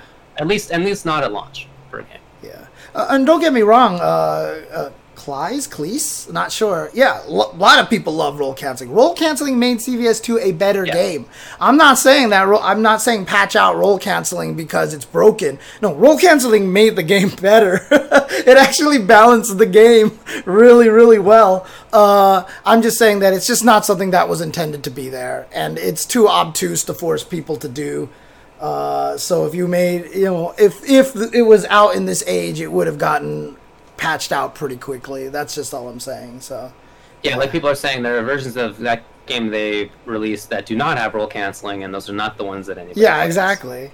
Because like I said, it's basically like, oh, we're going to take away Oro and Urian's unblockables in Third Strike. Why? That was how they competed.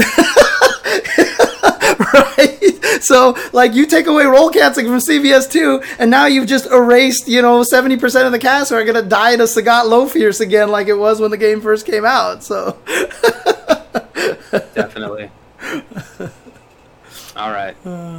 Well, which one of these do you want to answer otherwise? God. Okay, do you think we can overcome the negative perception of zoning? Or will it always be hated? Somebody actually said to me, because, I'm a purple apologist on Teppen, and everybody hates purple. I hate green. And someone actually said to me, is like, purple isn't as messed up as everybody says it is, but it's the zoning of card games. It's just, it's denial. Sense. It's just denial. Right. And that's why everybody hates it. And it was just like light bulb. Oh. Light bulb went on. I was like, again, that guy with the GIF. That guy, like, it just made sense, and it all makes sense now. Definitely. Yeah, I think, just to briefly address this one, because I'm not sure it would even take a lot of time to say, I don't think that we can overcome the negative perception of zoning. I think there's, at this point, 30 years of examples in every part of the entire world that has played fighting games, where everybody who has encountered that, a significant portion of them think that zoning's stupid. Everywhere, right? Different cultures, different parts of the world, different times, different decades, different games, different designs in those games, every single time. Yep. Every time. It's just because the problem with zoning is when it works, it feels like you can't do anything. Yeah, it's just not going to be like that. Even as somebody who I obviously really enjoy it, right? I love playing zoners. I will recognize that many people do not. Dude, like I said, I think that it's just we're not going to overcome that. We'll overcome it at once you get to a certain competitive level. But if you're somebody who's in sort of the come up, or if you're just a viewer, never going to happen. Yeah, like I said, I played Harlequin in Injustice 2 for a little bit. There were some matches where it just, I just knew what the guy was going to do. And he couldn't do anything. And you could just tell he was seething at the other end just through the body language of the way that he was playing. And then I would play somebody else who used that exact same character, and I couldn't do diddly squat to keep them out. And you just have to play a zoner and understand and feel how it is when it works and then when it doesn't work. You know what I mean? To understand that it's just not as good as it really is. So. But they won't. Yeah, they won't. They won't. I absolutely agree with TinyTex85, who says, I never play as zoners, but I love fighting them because there's no win that I get more satisfaction out of than getting in on a zoner and blowing them up. I entirely agree with that. So I do play zoners, but I also play many non-zoners, and I really enjoy the process of knocking down somebody else's puzzle. Right? Yeah. To zone is to create a puzzle that the opponent can't solve, right? That's the intention there. You're constantly moving the pieces around to make that happen. But if you, as the attacker, solve that puzzle, super satisfying. I agree. But, we're players who are on the more competitive side, and I just don't think that we're going to get to the point with non-competitive players where they think zoning's cool. One of my favorite matchups of all time is still Hyper Fighting Zangief versus Guile, which is, for all intents and purposes, a 2-8 matchup. 3-7 matchup at best.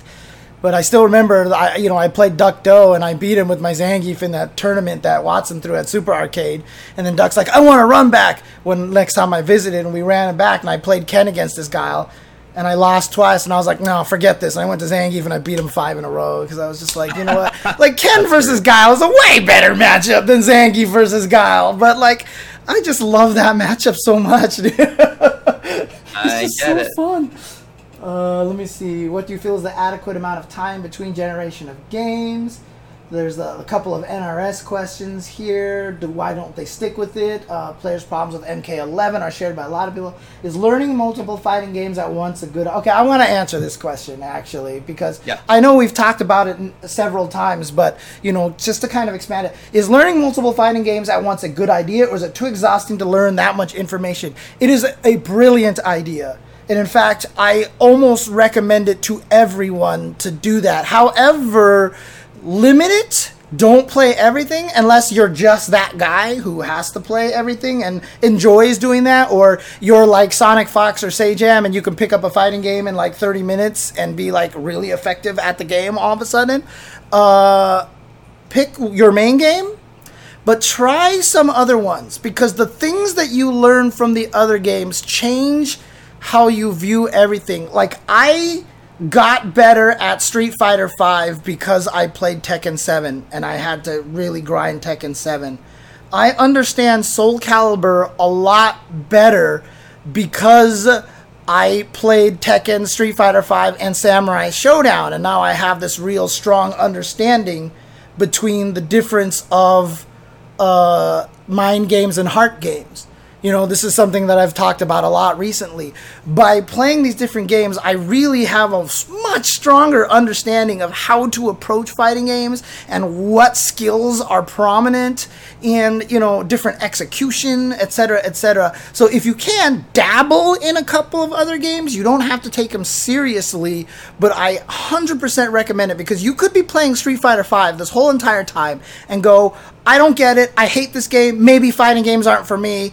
Then you go play Grand Blue and you're like, holy shit, this game sings to me. And you have a completely different game that you're now completely enamored with. So, definitely take the time to try different things and learn, because they're not all the same. Every fighting game is so different. So definitely try them out differently. Where is David going? Oh, I think the cat wants to get out. I think the cat wanted to get out of the room. The cat is like pawing at the door maybe or something like that. And so David, I mean, actually he just went to go out this way over here. He walked out this way of the table because clearly that's not a wall over there. So David just walked this direction. Oh, the cat wanted in. I see. Okay. All right, that's fair. Hi, Ajax. Hi, kitty. Oh, all right. What a good boy. Yeah, my cat was whining a lot. He just drove here himself to James's place, where I also am. Yeah. And we didn't let him in the front door. So he was whining. Exactly. And so So now we got him. Oh, what well, I'm just going to tap the back of your chair because I don't want to touch the cat and disturb him, so I'm just going to pat the back of your chair. Oh, there you go. Okay. Oh, kitty. Kitty, look at this. Let me scratch its ear. Multiple fighting games at once is a good idea in the sense that it helps you learn a little bit more about how to play even the game that you most like. There comes a limit to that, and if you want to learn a little bit about many different games, definitely do that. It's pretty hard to play more than just a couple of games really well at any one time. Some of the true geniuses out there do that, but in general, people are 3 or fewer games that they could be incredibly strong at any one time. So just keep that in mind. Shout outs to Ajax. Ajax is such a handsome cat. He's awesome. I can't explain why for me it's more accurate to describe him as handsome than a beautiful cat, but he is just such a handsome cat. He's got this very nice stature to his face, He's a very classic cat-looking cat. I agree. You don't have to tell me. Believe me. At least 30% of our conversation in this house is about how beautiful our cats are. Minimum. Yeah, I understand. Anything else to say on this 5-5 matchup here? Let's see. And then there was Killer Instinct. It was not developed by Iron Galaxy. Which developer would you want to work on it? Yeah, I'm good. I'm good. We can save this maybe for next time if people want to re-ask some questions.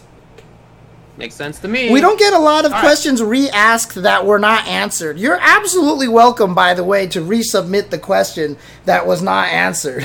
You are absolutely welcome to do that, just so you guys know. 100%. Yeah.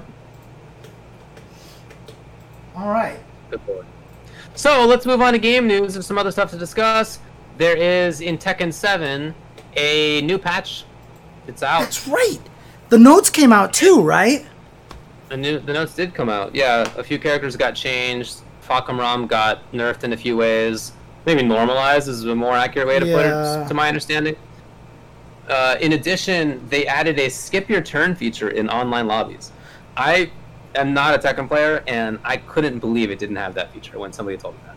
I couldn't believe it didn't have that. I'm still trying to figure out. It just came out today that now you can skip your turn in the lobby. I'm just trying to remember Tekken lobbies. Because I don't think I ever have played in Tekken lobbies. Tekken's online has a lot to be desired. And I'm not talking about the netcode. I'm just talking about the feature set of it. Although I do like death matches on there, which is even on ranked, you can challenge someone forever. And that's always kind of nice. Because sometimes you run into that guy who's even and you're both trying to level up. And I do also like the fact that, because one of the discouraging things about playing Street Fighter V is once you get to Diamond, it takes as many points to get to Diamond to like get to the next level of Diamond. You know, like it makes it harder to feel like you're advancing. Like there needed to be more divisions, and Tekken is very quick in the divisions, and so you do end up with these death matches a lot where the two of you just fight until one of you jumps to the next one, and it's kind of cool. So that part is cool. Yeah. So, bit of a patch there. We talked about the Dragon Ball stuff, that's for sure. Skullgirls, Annie of the Stars is coming to Skullgirls Mobile. And then at the end also it says Skullgirls Second Encore. That's in early 2021. They have a trailer out where you can see how she plays. She's one of the characters who appeared in the old Kickstarter that they had. You could vote for it if you wanted to. And she's been a story character, but yeah, finally coming out. Pretty cool, huh? Very, very popular amongst the fans as well. She was always supposed to be like the raging kind of soul bad guy inspired kind of character. And, you know, it was funny because I was watching that mobile trailer and I'm sitting there watching it. I'm like, wow, they went through all this effort to put her in the mobile game, all these sprites and everything like that. I was like, why wouldn't they just throw her into the actual game? I guess they're probably not. And then at the end it was like, here, surprise. And I was like, okay. Fair enough. It was a really, really good trailer. Yeah, I mean, I liked it. Yeah, because it was all mobile, and then I had the same reaction as you did. Why isn't this in just like the main game people are playing on consoles? Right. So they did it. Good work. Yeah, good work. Again, you know, it's always exciting to see a game like that supported. You know, Skullgirls community loves their game. They're getting a new character. Like, how hype is that? Like, they're probably like, amazing. Yeah, it's going to change a lot, right? And, you know, new balance things to wonder about, and new team compositions, and because of infinite assists, you know, which, of course, a lot of people ask, why don't they add that into other games? And that's the reason right there. We talked about CVS2, the complexity kind of thing. Yeah. But from indie developers, you can expect it. But, you know, once you have all of that from Annie, like, it just busts the game wide open again. And I think that's really exciting. I think that's really cool. So expect her in early 2021. Yeah, super cool. Shouts to them still developing, still doing work. Yeah. Very, very cool. In Street Fighter V, they are doing this costume contest. Something we addressed in the past. Yes. Now we know what the 12 finalists are. So can you click the link there and put these on the internet? Yeah, I was about to do that. Where is the link? If you just scroll down, the way that they did it is a little funky. It's on Street Fighter's Twitter account, and then you have to sort of scroll down, and they're not in like a tweet chain or anything like that. You just have to see them individually. Yeah, you have to. That's because the contest is entirely designed through likes. Correct. So that's why. So they posted them all up, and you have to vote on them through likes. And I still need a third monitor, man. Jeez, because like we did talk about the TFH character last time, just to note. Yeah. Did we talk about the TFH character? I can't even remember at this point. Yeah, I mean it's in the notes, so I assume that we did. Oh, but, okay. It'd be weird if we hadn't done it. But yeah, Shanty is announced for Them's Fighting Her. It's going to be the 7th character. They did DLC, or it is DLC, and they had a little stream where they talked about what the character does. So yeah, we talked about that. I probably kind of made a mistake here. Actually, let me recapture this because I did this wrong over here because the pictures are going to be taller than the tweets. And so I better make sure I have the whole entire screen. Oh no, I'm trapped. What oh, yeah. This is why I said spatial anomaly. This is why I say I need a third monitor, because I'm capturing the screen off of 2 monitors, and wherever I move XSplit, I can't move it on any of the monitors that doesn't block something I'm capturing. So wait, you're not doing window capture? I do screen capture. Because if I do window capture, it still gets covered up a lot of the time. The only way window capture works is if it's the game. If it's like Street Fighter V from Steam, is the only way I can make it work. So the other ways always still seem to get blocked. I'll double check. Maybe I have a setting wrong or something like that, but I'll try. I'll see if I can get that to work next time. Because if I can, that would be friggin' brilliant. So here's the costume contest. They ended up choosing 12, and like James said, the way they're going to decide the winner is by likes. So whichever of these 12 you like, you can give a like to, and there's nothing stopping you from liking all 12 if you want, but of course not everybody's doing that, and eventually we're going to end up with a character who has the most likes after the period of time. So, you got it up on screen there? Yeah, you got the Alex one. So that's one, yeah. Number 1 in this. So yeah, Alex won. He's a New York mobster. Look, fine. I don't know. I love this costume because I like the New York theme. It's a nice snazzy look. If this one won, we would never see it, which is the problem. But and his legs would still be backwards. I was gonna say, there's a fundamental problem here, and that is that on these 2 sides that they've shown, they actually accidentally swapped the body, the upper body there. It should be that the right torso on this picture is actually on the left legs, and vice versa. I believe that's more accurate. I actually really, really like what Moose Stream said, that they should have did a male and a female category. That is a great idea. Because we all know which one's going to win. We all know which one's going to win. All right, let's get to number 2. All right. Numero dos. I did not vote for Alex. Yeah. So I think it's fine. This one Here's the guy I want. Yeah, this one is cute for sure. I mean, it's a clever idea. It's funny. It's a clever idea. I think that the execution of it, maybe there could have been a little bit more driving into the Family Man idea. I don't know. He's disheveled because he's taking his kids to soccer practice or something, right? Just a little bit. But it's a clever idea. Yeah. I like the idea of a Family Man Guile for sure. So, all right, let's go to the next one. Number 3, Jury. Now, this is one of those costumes that I wish I knew how to read Japanese and Chinese and stuff, because I'd like to know what all of this stuff says. I don't know what all this stuff says, so I want to know what the theme is. Like, I actually really like the little, spider and the butterfly thing here on the back of the cloak. But, I mean, I think it's a neat design, but obviously, yeah, I mean, that's about all I can say to it, so. Yeah, I think it's nice. Yeah. And period. Okay. Number 4. It's okay. It's not like my cup of tea, really. But I can see how people like it. Alright, so this one apparently breaks the rules, is what I've read. Apparently it was actually posted before the contest. Oh, really? Yeah, that's what I read. But maybe they're just going to ignore that in case it wins. It won't win, for sure, because it's E-Honda. But apparently that is the case. Yeah. In any case, dude, I think this is so sick looking. Look at this. The actual carrying this out, the execution of it, might be difficult in the Street Fighter V. It might be. It might be too busy. It might be maybe his hair is clipping into his butt or whatever. You know, it's probably but yeah, I think it's pretty sick looking. I really like it. Yeah, it's a cool outfit. It might be a little bit too busy. It might be one of those outfits that ends up getting banned because it like obfuscates his hitboxes or something weird like that. You know how that always goes. So I like the idea. I think it's so cool as an outfit, as a design. I think it's so cool, so cool. You just like it because it's Honda. That's all. No, it's not true. All right, this one. I really like the idea of it. The only problem with it is that Nadeshiko will never change costumes. No, didn't they do that finally for the tracksuit one? Did they? Does Nadeshiko actually have a tracksuit? That's what I thought. I didn't know. I thought that she's always been just the same no matter what. So yeah, there you go. Everybody in the chat's agreeing. Okay. Nadeshiko has a tracksuit. Okay.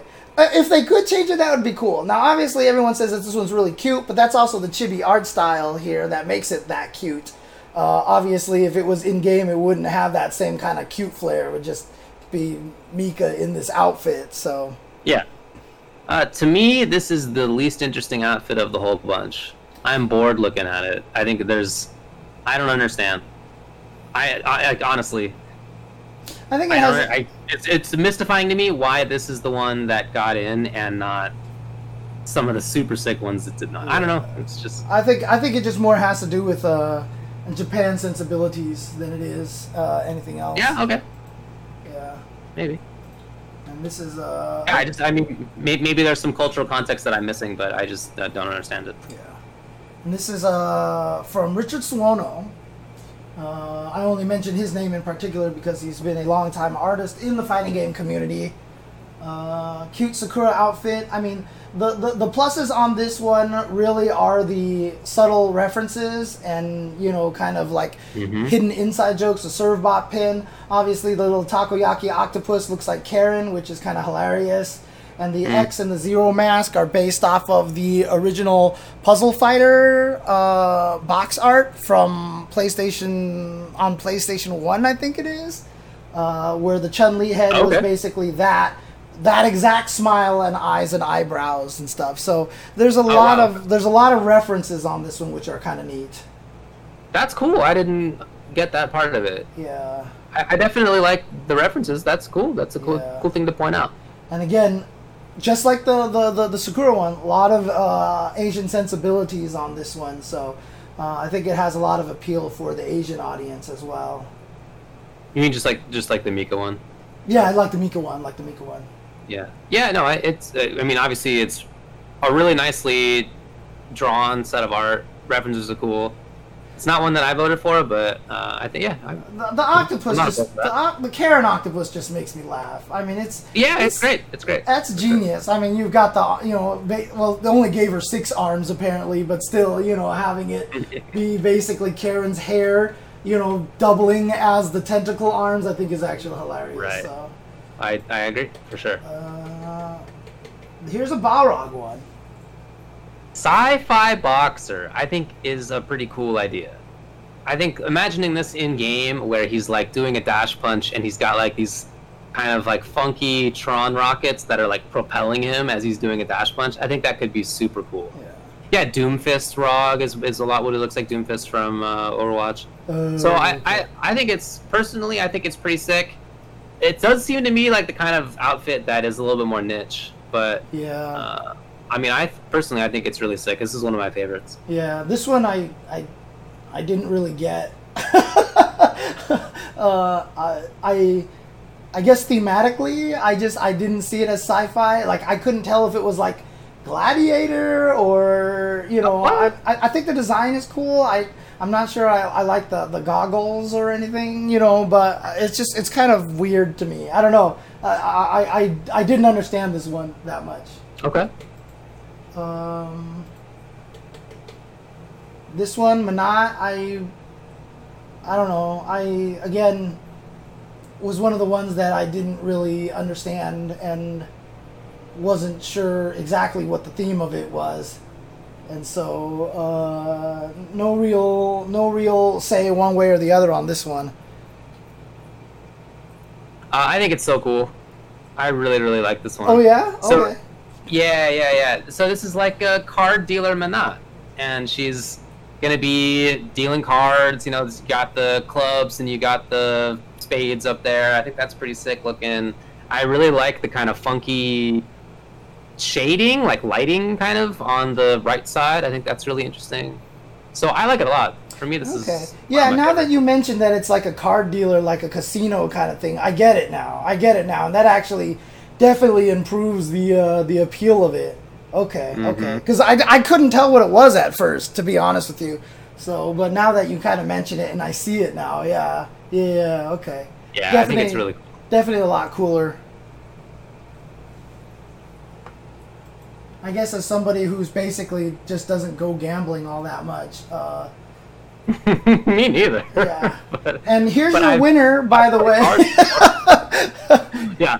And here's first place. Here's first place. The basically scantily clad Juri with a bison hat and a Seth shawl. And there you go. The funniest thing to me about this is that Juri does not stand like that. Right. And then the person who drew this drew like as huge of a butt and thigh as possible, and gave her a significant help up top, you might say, as well. And like if you go back and look at the previous Juri, which is like actually more like how Juri looks, that one's not going to get first place. It's probably not going to get top 3.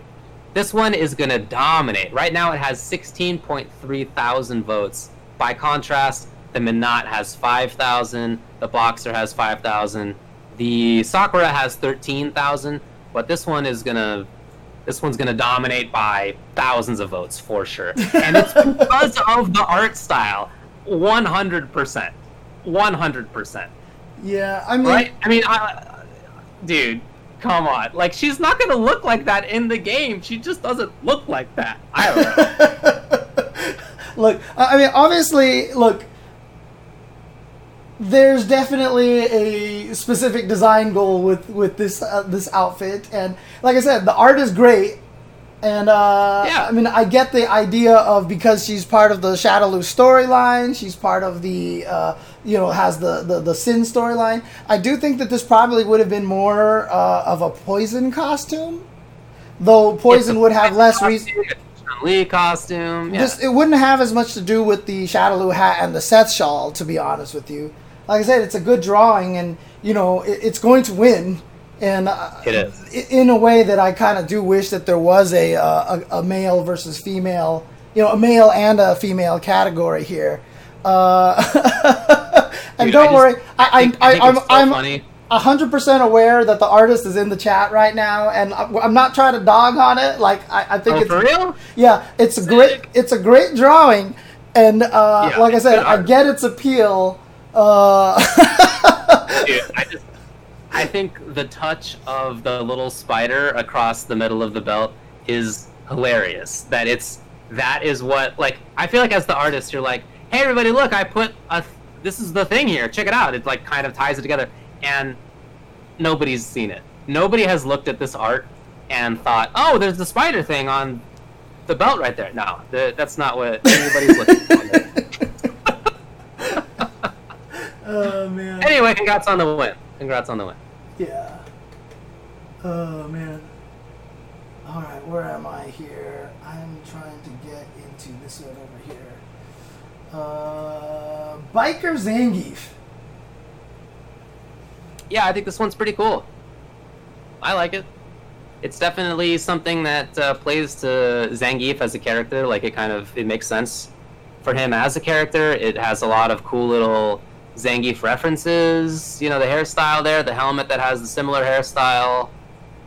I like it. I think it's cool. It's going to get dunked 100%, but it's one that I think is cool. Yeah, I mean, I don't have any problems with it. I like it. I guess it just was unexpected to me to see Biker Zangief. Seemed kind of like Interesting decision, I guess. Yeah, I mean, I guess because I guess for me, like when I think of a biker, I would think more like Abigail, Rufus, kind of thing like that, less Zangief. Mm-hmm. Yeah, I would go. I could see that makes sense. Yeah, so it was just kind of a like the design is good. I guess for me, it's kind of like a little bit of the lore, the lore-ish kind of factor that kind of confuses me a little bit. And at least the shades. And yeah, his proportions are not entirely accurate. Yeah. Although I'm not sure that that's a prerequisite for being in this contest. Plus, the shades would have also hidden his tubes for eyeballs. That's nice right. Yeah. As well. So the pipes. The pipes. Midlife crisis, Keith. Yeah, 100%. Yeah, Thong Vega. All right. Oh yeah, horny Vega. Yeah, that's right. Yeah, I mean this, so like it's definitely a nicely drawn Vega for sure.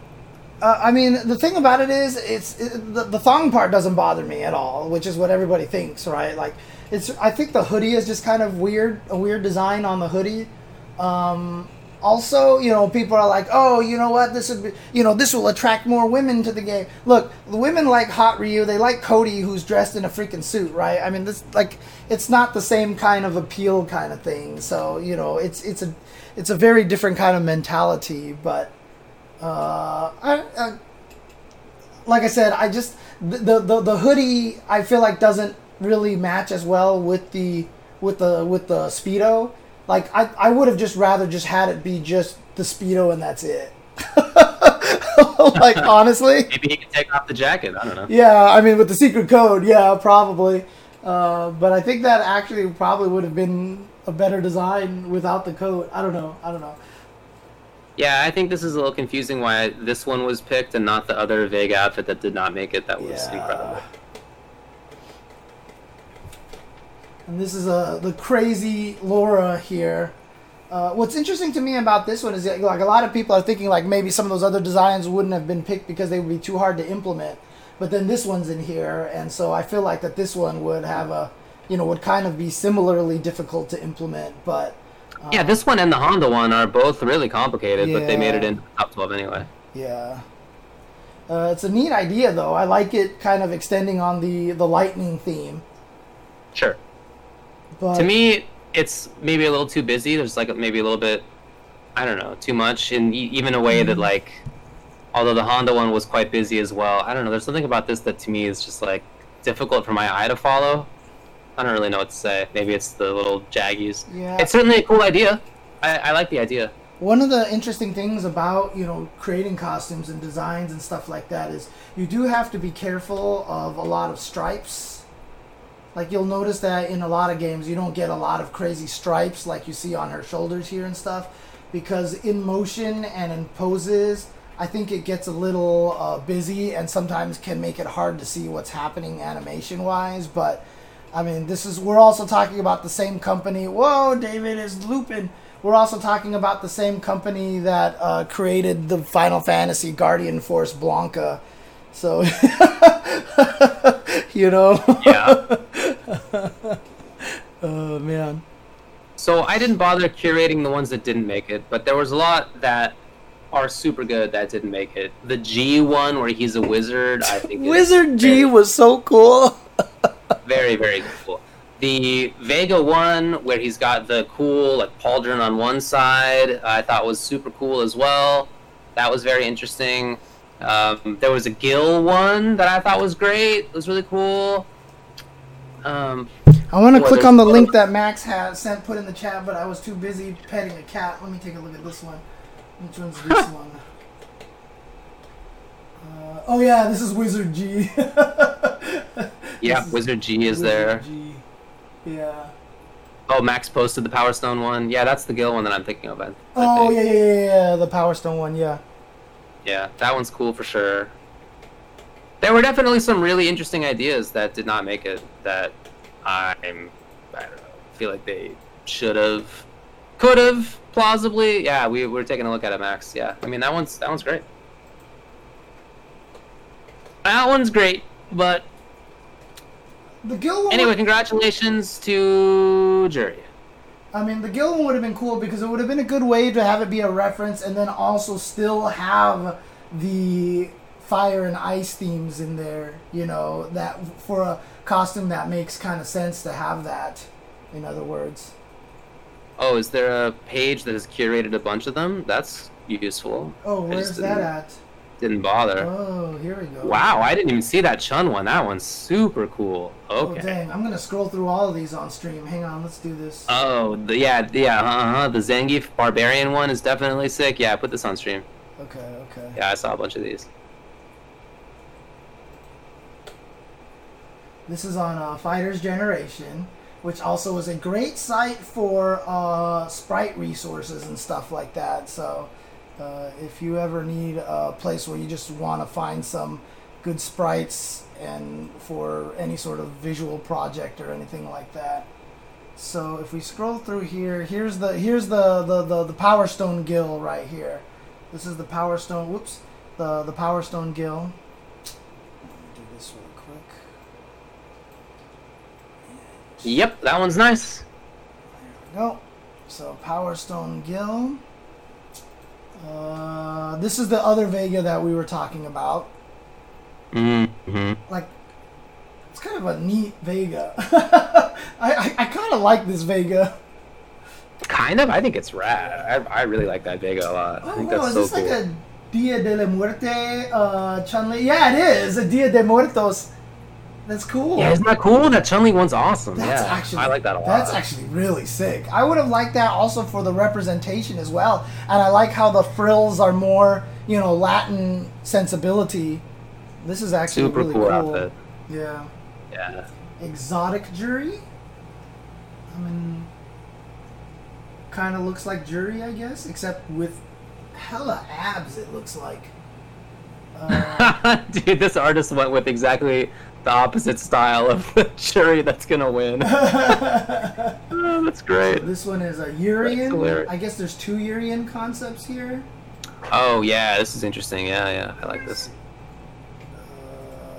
There's this guy here, and this one, Secret Society suit, Urian. Okay. Barbarian Zangief, yeah. See, like this one thematically, I think fits a little bit more than Biker Zangief. Yeah, I could see that. Sure. Yeah. And I think that the art's great on this one too. This Geef looks awesome. Yeah, and then I have to design two costumes, in the game. Yeah. I wonder if that was a real popular pick because you do, as the artist, you do get to design too. Yeah. Yeah, the second one's really cool. Yeah, this one's actually pretty sick. And again, very Asian sensibilities because these guys is like based on Japanese street fashion, which is cool. Robo Alex. Cool. Yeah, this one was so sick. Ugh, Robo Alex. Of course you like the robot. You would turn you into an Alex main. Wow, maybe not that far, but I do love the robots. Yes, Mecha Alex is super cool. Gang Boss. Oh, okay. Poison. And then here's Jury. Cool jacket on that, the poison one. Oh, yeah. Jury. Cook. G the cook. G. Yeah, I mean, Cook G. That cracks me up. And then I guess Cyber Ryu. Yeah, that right makes sense to me. I think that's really cool too. Well, obviously, I'm a big sucker for robots. Robot equals instantly cool. There's no secret. All right. Oh, I saw this one, Wintercoat Bison. Actually, it was kind of neat. Yeah, Arctic Bison is pretty cool. I agree. Arctic Bison, Nash. It's like American Jacket Nash, I guess. Yeah, it's not my style, but I can see how people would like it. More Juri Han. She seems like a popular character. Yeah. Did you know that? Unfortunately, it's just one of those characters that when they win, like, you're not going to see a lot of people using it, unfortunately. Old man Sagat, tiger costume Sagat. Oh, yeah, the tiger Sagat's pretty cool. Yep. Ibuki. Is this like zombie Ibuki? Because her face is very white on the top right. I'm not sure. Let's see. I don't think it's zombie Ibuki, no. Yeah, it's just this just must be like a black and white drawing where they just colored only the mask or something. So. She's just like goth Ibuki. Yeah. I think it's rad. Robo Dalsum. Yeah, I mean, there's only so many cool things that can happen in this world, and this was just a step too far. It would have been amazing. I saw Robo Dalsum and I was like, man, David wanted this so bad. I hadn't seen this one before, but yeah, this one is super cool. Sagat as the Emperor Muay Thai. He's got like some sort of power up. Oh no, this is like was a tyrant. This was the tyrant version of him. He's got the tyrant of Muay Thai. Ah, that's very funny. Yeah, he's got the tyrant heart here and everything, hanging out on his scar. That's interesting, yeah. Here's G, the wizard. Wizard G. Wandering Wizard G is so good. Like, so good. The only, this costume would have to have its entire dialogue changed. Like, they would have to get a guy to come back and just be like, be thine with thy earth, Yeah.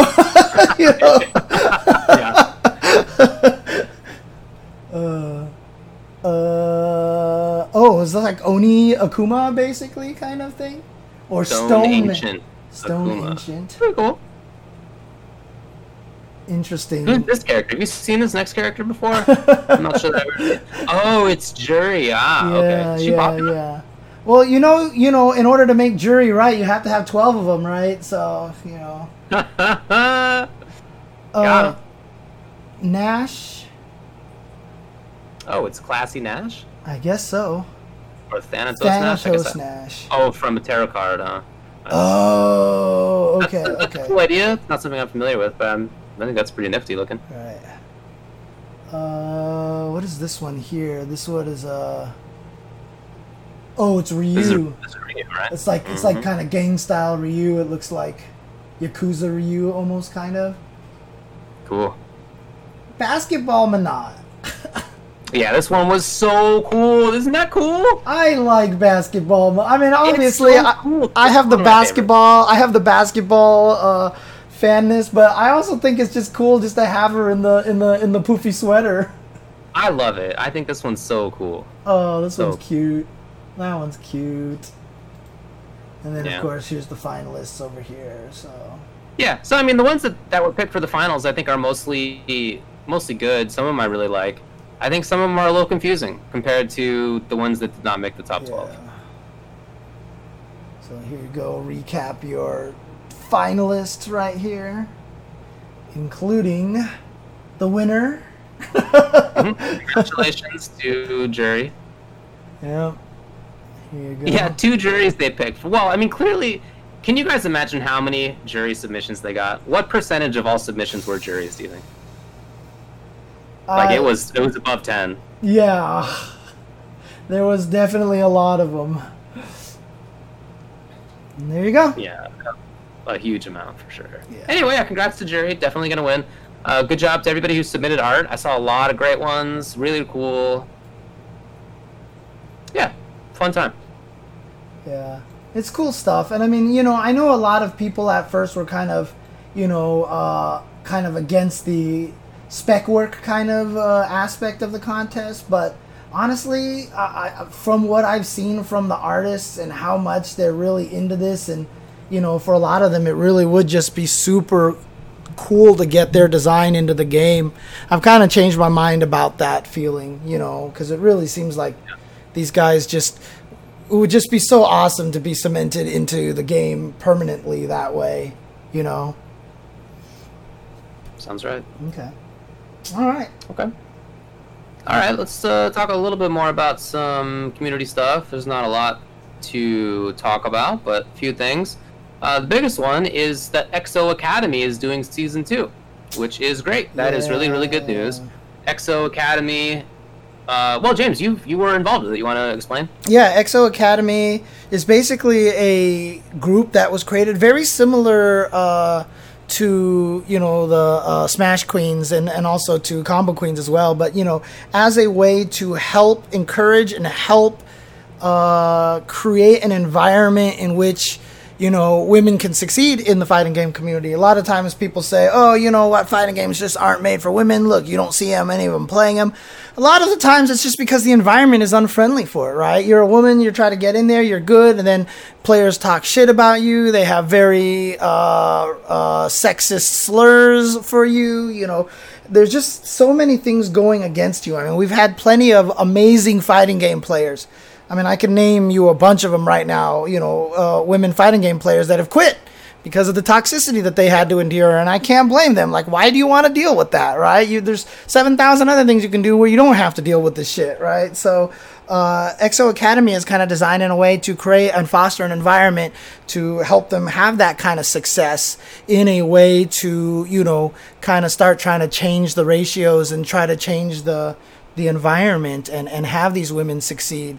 And last season, for example, you know, I helped some of them through commentary practice. We've seen Phantomiria and Romanova do commentary. Those are two FGC members that I helped with commentary tips. And then, you know, we've seen players like P-Chan continue to play at tournaments and such. And, you know, it was a really neat program. And I said I was going to help Persia out because I think it's a great cause. And I think Persia is doing something really, really wonderful. So I'm really excited that they're doing this. For sure. So Covacore will be the trainer for Tamara for Life. It's one of the things that they got going on here. Mm-hmm. They're still having Amanda Stevens involved. Mama Dow will be involved. Caitlin McGee, I believe she was before as well, and as physical therapy stuff. And Core A Gaming is giving advice on content creation as well. And like I've asked Persia before, can I get Mama Dow and Core A Gaming to train me? Man, I could definitely use help. And also just kind of want to... I didn't say that was Mama Dow for branding specifically, and Amanda Stevens for media. Yeah, I mean, honestly, you know, just to address a comment in the chat saying that, you know, women don't play play video games much at all. It's just not true. It's just not true, especially in this day and age now where playing video games is such a common thing. Everyone grows up with consoles and PC games and everything like that in their house, and it's not what you think. It's not just like, oh, Candy Crush all day, you know. Again, it's part and parcel of a cyclic situation where, you know, if you're a woman and you go online, there was one girl who posted up clips of, you know, when she was on playing a first-person shooter. I think it was Valorant online, and people would be like, oh, hey, you know what, I would pick this character, but one of our teammates is a girl, so I think I need to cover this space, you know, and da-da-da-da. And, you know, people being like, oh, hey, girl, you know, or, you know, oh, God, like, oh, wow, you actually did that, you know, kind of thing. And it's a cyclic problem. You know, it's not that women don't play video games. It's just that the environment is just not particularly friendly for them. And so definitely something has to change, you know. Imagine if you could go back in time and go to the advertising team back in the 80s who was trying to advertise the Nintendo and other early consoles and games as being for boys. And you could just be like, hey, this is actually for everybody, not for boys. And I feel like if you would just go back in time and like change the mindset of like 10 people in advertising, this could have been a completely different story the last 30 years. But that's the world that we got. So, you know, it's up to us to try to fight against that stuff. Yeah, again, just as a perfect example, Pac-Man was statistically said to be played by 60% women. Like, more women played Pac-Man during its popularity than men. And I don't know what changed. I don't know why at some point in time they decided, oh, okay, video games, you know, we just need to put in everything in there that appeals to men only, and it became a boys club thing. And I don't know. I don't know why it happened, and it's kind of upsetting because you would look at old advertisements for video games, and you look at advertisements for board games a long time ago. They always show the family. Like that's kind of how they tried to advertise the Atari 2600. Was the family? Right. Whenever you saw a poster of like, hey, here's Pac-Man, it would be there's women and then there's men on the poster. They made Ms. Pac-Man after Pac-Man, and trust me, that appealed to women everywhere. And it's just, I don't know what changed it. And it's kind of.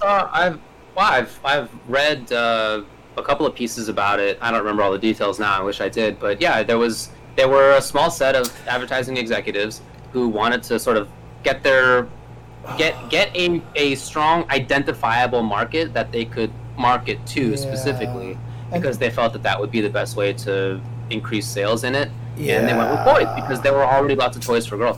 I don't know if you were at the right age, but I was at just the right age where when we began playing video games, one of my best friends growing up was a girl. We played video games together all the time. And by the time we were, 10, not even, still little kids, really, she had already basically been taught the lesson by constant advertising on TV that these are not for you. And she stopped playing. And she never went back to it. And, my wife's that way. She played when she was a little kid, and then eventually was taught the lesson, these are not for you. And she sort of just swerves away. That happened to so many people. And then you have this whole horrible culture of, it's sort of, we had been told this is for boys, now it's for boys. And now we sort of developed the culture that we've had of it being for guys for no reason other than it just was a stupid advertising decision. Yeah.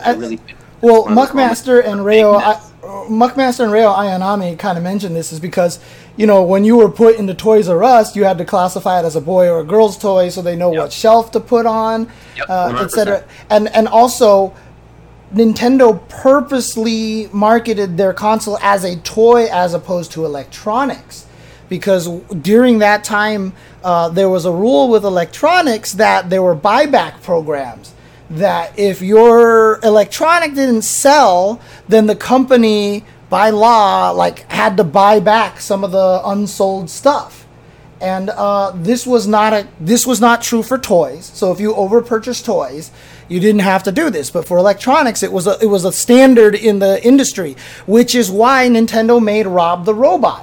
They specifically made Rob the Robot to make it look like a toy so they could shove it into the toy category. So if the Nintendo didn't sell, which of course it turned out that didn't happen, but if it didn't sell, they wouldn't have to buy it back at all. That was the whole impetus behind Rob making it a toy. And I guess in that case, then they had to decide whether it was a boy's toy or a girl's toy, and they had to market it towards boys. So, that's kind of frustrating. So it is kind of frustrating. Anyway, shout outs to Exo Academy for doing some work to try to combat this. Sorry. Do you guys hear that? I just had to put up the cat on my screen. Oh my god, it's taking up the whole screen. I did not realize my camera was set up like that. Okay, never mind. I'll turn that off. There are lots of cat noises happening on my end. I'm not sure if that's audible. I heard something. There's been a lot of cat stuff. Can you click on the Ergo Box prototype and put that up on? Oh, yeah. Okay. This is so cool. As a little description here, this is a custom Ergo Box. You'll see why we're calling it that. That is 3D printed, made by U3AM Sleep on Reddit. 3D printed, super interesting. It's interesting because this is kind of something it's like a hitbox, but an ergonomic take on it. Right. The reason. This was something that I had talked about even for your split box. I don't know if you remember. I said that there should be a way to kind of like prop it up at an angle so that you can kind of play it that way. But this is it right here. So I know Buddha Bude brought it up to me. I don't know who brought it up to you, David. But I mean, I think that this is a really cool idea. Oh, cool. The video that Buddha Bude showed me didn't even have the buttons in it yet. It was just a 3D printed with the circles drawn on it, ready to put the buttons in. But this is the progress on it. And it's a great idea. This is something that I absolutely think should be a controller. I think this is Buddha Buddha is the creator. Oh, okay, never mind. So when Buddha Buddha linked it to me, they were actually the ones that designed this. That's so cool. Okay. Oh, are you u/3am sleep on there? That same person?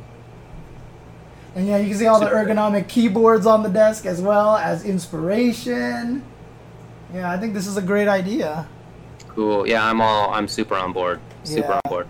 Yeah, like James says, when it comes to my little flip box, that I drove over to James's place with, it turns out. Yep.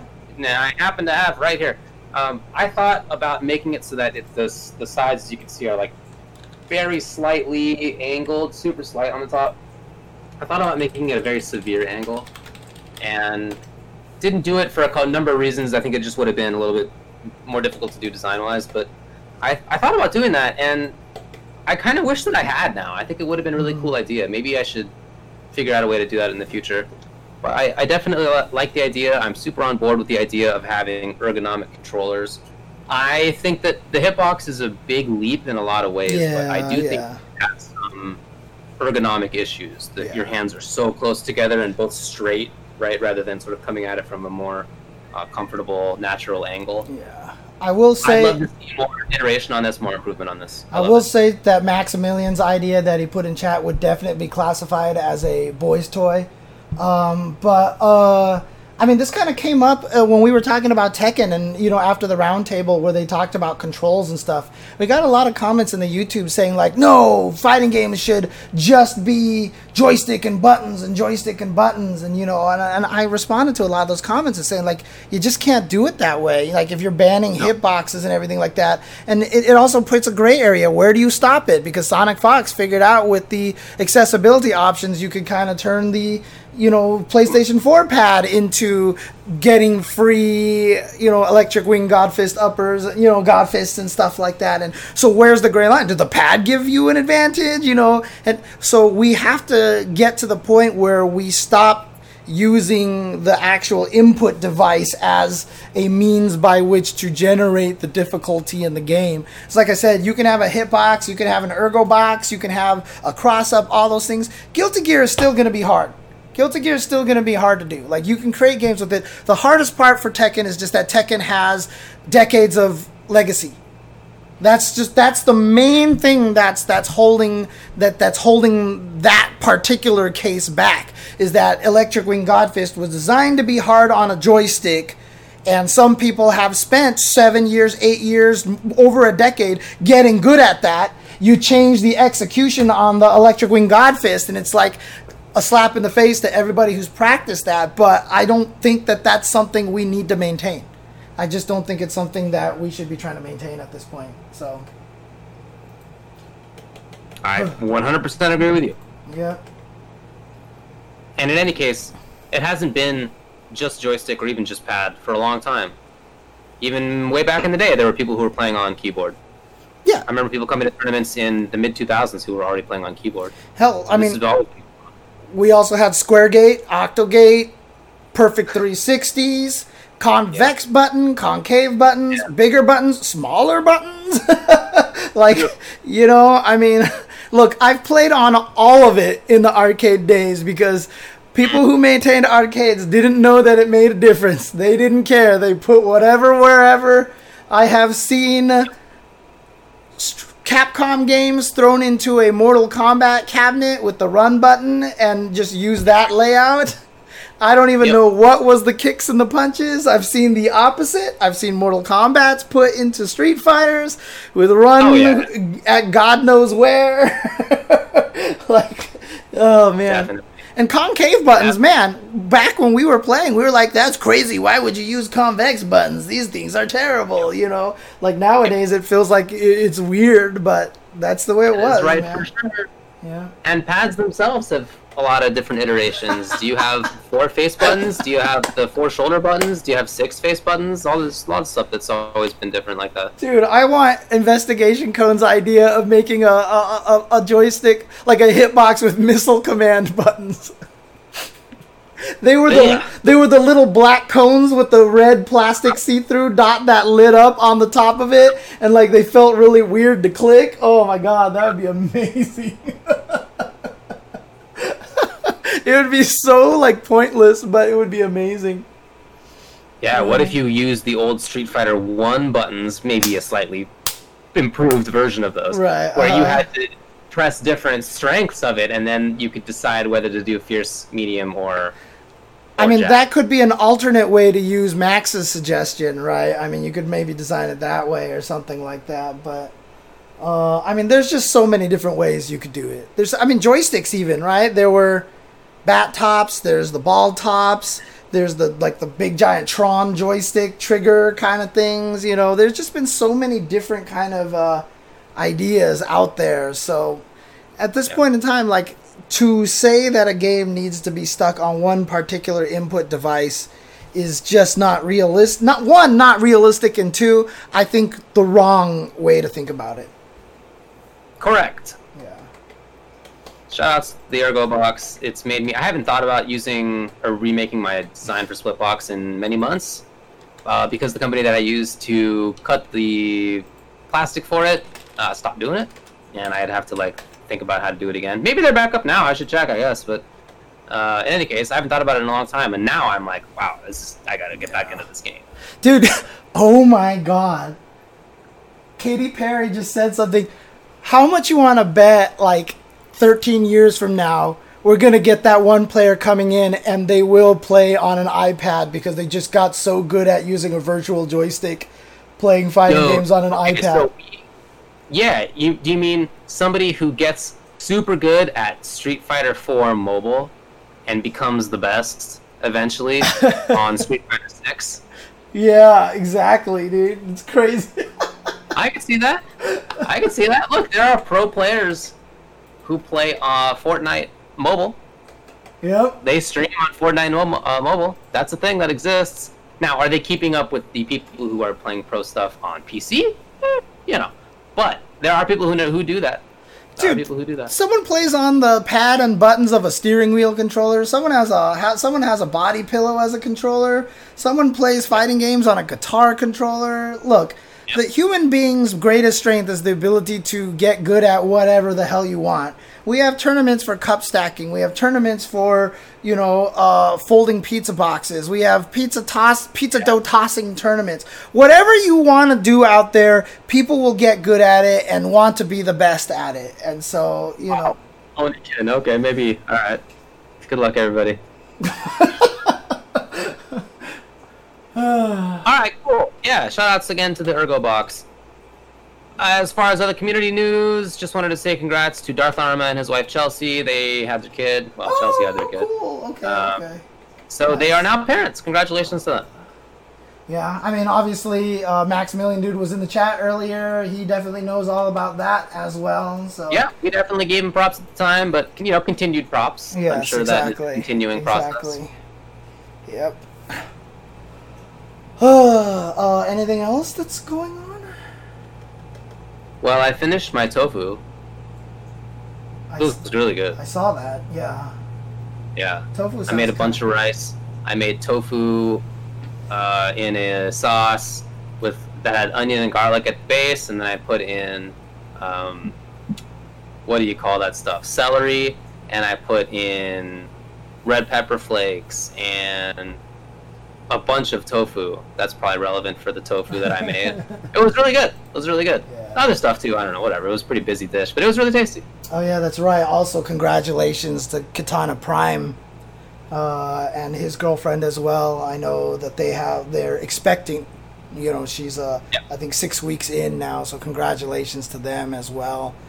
Because I know it's been a tough year for Bryant, and so I'm just like really glad to see things going well here. So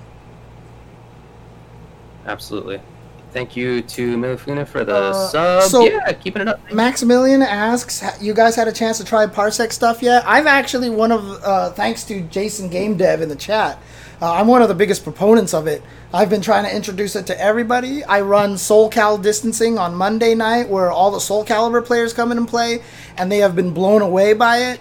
I introduced it to Pat the Flip, and Pat the Flip tried it as well, and Pat the Flip was like, I did something with it before and it wasn't very good, but this is actually kind of good. So he's considering it for Guilty Gear now. It's so good, dude. It's really, really good. And I'm planning to do more with it. I'm planning to do Guilty Gear nights. Like I said, Monday night is Soul Cal distancing. Okay, fine. Social distancing.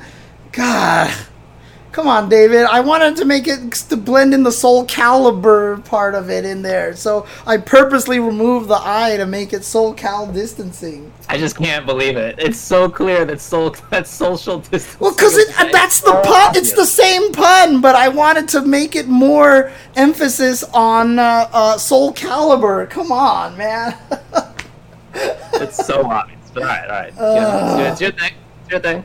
Okay, but, for me, the games that I'm concentrating on right now, because Tong Never Sleeps, Tong from Florida, that Tong Never Sleeps is his Twitter, I'm sorry, but he is doing Marvel, so he's got Marvel handled pretty well. I'm trying to do a lot of stuff with Soul Calibur. Sabin Deuce and Sabin, two separate people, are going to work together to do Soul Calibur stuff as well. I haven't seen anyone do anything for Guilty Gear, so I'm going to do that. I'm also going to try to do some stuff for Under Night in Birth as well. Tekken is another game that could profit off of this very, very well, but I feel like that's something like Rip should probably go into, or Rixta, or somebody like that, should probably look into. I may have to talk to them and try to get them into it as well, but right now, the Monday night that I throw up for Soul Calibur, all the Soul Calibur players come in there, and every time literally, they'd be on the character select screen, and they'd be like, wait, it already felt different on the character select screen. And then once they get into the match, it's like round one fight. They move and they're like, oh my God. They hadn't even hit a button yet. And they're like, oh my God. So the reason why I haven't done Tekken is the same reason why Jason hasn't done it either. Is because it's a 60 gig game. Soul Calibur has one really big problem, is that the entire game is in one giant freaking 30-some gig file or something like that, and so it makes the cloud environment a little awkward. I have a workaround for it that takes 30 minutes, which is annoying, but it doesn't have that problem in a lot of the other games. So I never got Street Fighter V running on there. It does seem rather stupid to want to change a rollback game into delay-based netcode, but Street Fighter V is the game that we're playing. So Street Fighter V is the game that we're playing. Would it run better on it? It probably would, but it's all good. Yeah, certainly SF4, that kind of stuff should be better. Yeah. And again, Parsec is not limited to anything except for what you can play on your PC. If you had emulators for something like the Karate Champ, you could play that on there too. If you threw MAME on your machine, you could play Karate Champ that way. You could play whatever the hell you wanted that way. And the thing that makes it work well is not that it is a magic bullet and solves netcode problems. Is it just it offloads the performance of the game onto the cloud machine, and then you are only sending your inputs to the thing. You don't have to worry about game state or anything like that. And so it's a very little data that you're sending there. It's very quick. Also, because you're only just sending the inputs, the connection remains constant. There's no sending of game states, like I said. If you have a 3-frame input delay, which is very possible, even 4-frame input delay, but it'll be consistent 4-frame delay. It won't fluctuate back and forth. You'll never get weird slowness. You'll never get delays in the game and such, or anything like that. So that's the advantage. It's not a magic bullet. It doesn't solve all the problems out there, but it's just better than most existing delay-based netcode. So it's not even rollback without rollback. I wouldn't call it that. That is a completely inaccurate way to describe it. It's delay-based netcode. It is 100% delay-based netcode, but it's consistent, and it basically has taken all the pieces and specialized them into certain things. Parsec handles the inputs and also the image streaming, which is a technology that Discord and remote desktop and everything uses, right? The game is the game performance is offloaded onto the cloud machine. So even if your machine is trash, you're running it on that machine, all you're sending is inputs, doesn't matter, this kind of thing. It's just offloading a lot of the stress and the problems onto separate pieces and makes it work that way. So, yeah. Yeah, they've been able to design it better than like entire stadiums of people have been able to design before, which I think is really cool. Entire stadiums. Stadiums? Is that the right plural for that? Maybe not. Maybe no, I think so. I think it's a different word. Okay. So I see. Well, anyway, congratulations to all the engineers who've actually figured it out. Oh man. Yeah, and that's another big part of it too from Kraken. So Parsec works as well if I have a super beefy machine and I'm running it and someone connects to me and we can play. If they're close to me, they'll have a good ping and it works.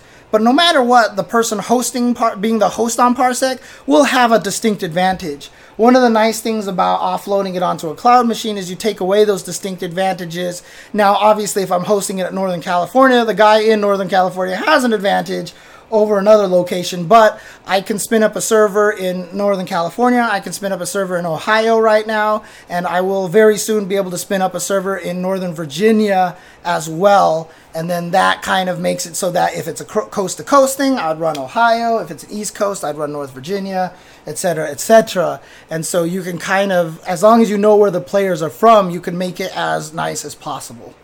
So, hey man, who do you think's gonna win, Flow or TuboWare in Ultimate Marvel Capcom 3? Look, the only reason why it's not tomorrow, it's on Thursday. It's gonna be on Thursday. For a lot of people, probably is tomorrow. No, not yet. So apparently, TuboWare and Flow have been calling each other out in fighting games for a very long time. And then on Thursday, on Generation Spacing, we were talking about it. Flow came in the chat. And immediately TuboWare said that he would kick his ass in Marvel, and Flow's like, I haven't played in forever, and I would still kick your ass. And so that kind of came down. So now this Thursday on Generation Spacing, which is on twitch.tv/jchenzor, which will be at 9 p.m. Pacific time, I am going to run Ultimate Marvel vs. Capcom 3 via the Parsec server for the two players. And they're going to be going up against each other. So I'm kind of excited to see who's going to win. And so there's two factors, right? So you asked me who I think is going to win. Flow, one of the best casual players of all time, right? Yeah. He is basically unbeatable. Whenever I watch him play casuals with Justin, like when I watch Marn and Justin play casuals, Justin just destroys Marn all day. Like that's just all that happens. When Flow just about everybody that he plays with. Yeah, true. And seriously, yeah. When Justin and Flo play against each other, it's almost always even. Yep. It's almost always even. Flo is kind of nuts. However, this will be on stream, and we know how Flo is when he knows an audience is watching. So you ask me who's going to win, I don't know. You'll have to tune in and find out. If Flo starts playing, if he doesn't practice at all, TuboWare might win. If Flo starts practicing at least 40 minutes before they play, Flo will win. Yeah, that's the main question right now is I don't know if I should run half of the set on the Ohio server and then half of the set on the Northern California server just to give them both kind of a equal opportunity kind of thing. You know, that's the question right now is which way should I do it? But I'll figure it out. Hi. As far as the Apple/Epic thing goes, I don't have a lot to say about it. It's a lawsuit that Epic is bringing against Apple, alleging that Apple has been uncompetitive, anti-competitive, really, and that they are looking for Apple's monopoly on the Apple Store to get blown up. I'm in favor of that, 100%. As far as will it work, I'm not really an antitrust lawyer. I wouldn't want to speak on that too much, but I just think I've read credible people who disagree on it, so I'm not sure really. I'm just of the opinion that it's just like it's two gigantic companies that make way too much money, and I can't really. Yeah, but like I want to blow up a monopoly, and maybe at some point in the future, Epic will be a monopoly. In fact, maybe in some ways they already are a monopoly. Yeah, I mean they kind of are already. Yeah, right. Yeah, like blow them up. And I mean, honestly, like everybody does this, right? It's not even just Apple. Google kind of does this too, and you know, on non-gaming platforms, there's these kind of monopolies everywhere. So, you know, I would like to see all of it get blown up. So if we can get the law passed on Apple, then hopefully it can be done everywhere as well. So. Yeah, I mean, I'm not expecting like a resolution to this for a super long time. Cases between giant companies like this, assuming that they go to litigation, and they might, it could literally take a decade. Mm-hmm. That's how long it's taken for some stuff in the past. So don't expect there to be any kind of a real resolution on this stuff for a long time. Yep. All right. I cannot do anything because I'm holding a cat. Yeah, there has definitely been collateral damage. Like, I believe that Apple is going to remove Unreal tools from their store, which it doesn't just hurt Epic, right? That hurts developers. So that sucks. But there's no way that we can rely on the federal government for actual antitrust enforcement. We just don't have an effective federal government that's interested in enforcing the laws in these ways. Basically, all the companies fight amongst themselves. I think you can actually take away the words "in these ways." Just don't have a lot of companies that want to enforce the laws. Yeah. It's like I said, you know what? It's cool that Jeff Bezos is a self-made gazillionaire, but if he paid his fair share of taxes, then you know what? I'm not gonna say I have no problem with that. Screw that. Yeah, I'm not down with it. As far as Epic trying to act like the champion of the people, that's pretty funny, and it's effective PR. And their legal team definitely coordinated with their PR team on this, which is unique. It's pretty rare to see that there's such a close cooperation. But there are things in the lawsuit itself that mirror statements that the PR folks have made outside of it. So they clearly had some kind of cross-writing on this, which is an interesting idea. And they were ready for it the entire time. It was definitely... They planned it all out. Yeah, it was a very, very calculated kind of thing. They planned it all out. Yeah. Okay. That's it. Play Rocket Arena with me. We have an FGC Discord. Let's do it. It's $5 on Steam. Let's play this video game. I own it now. Did I buy it? Let me know if anybody wants to play. I'm not going to give you a copy, but if you pay $5, then you can play with us, and we do have an FGC Discord that's really active. I can't remember if I bought it yet. I told Tubaware I was going to buy it, but I can't remember if I actually bought it now. So, okay. Well, all right. I'll have to do it, so. Okay. That's all.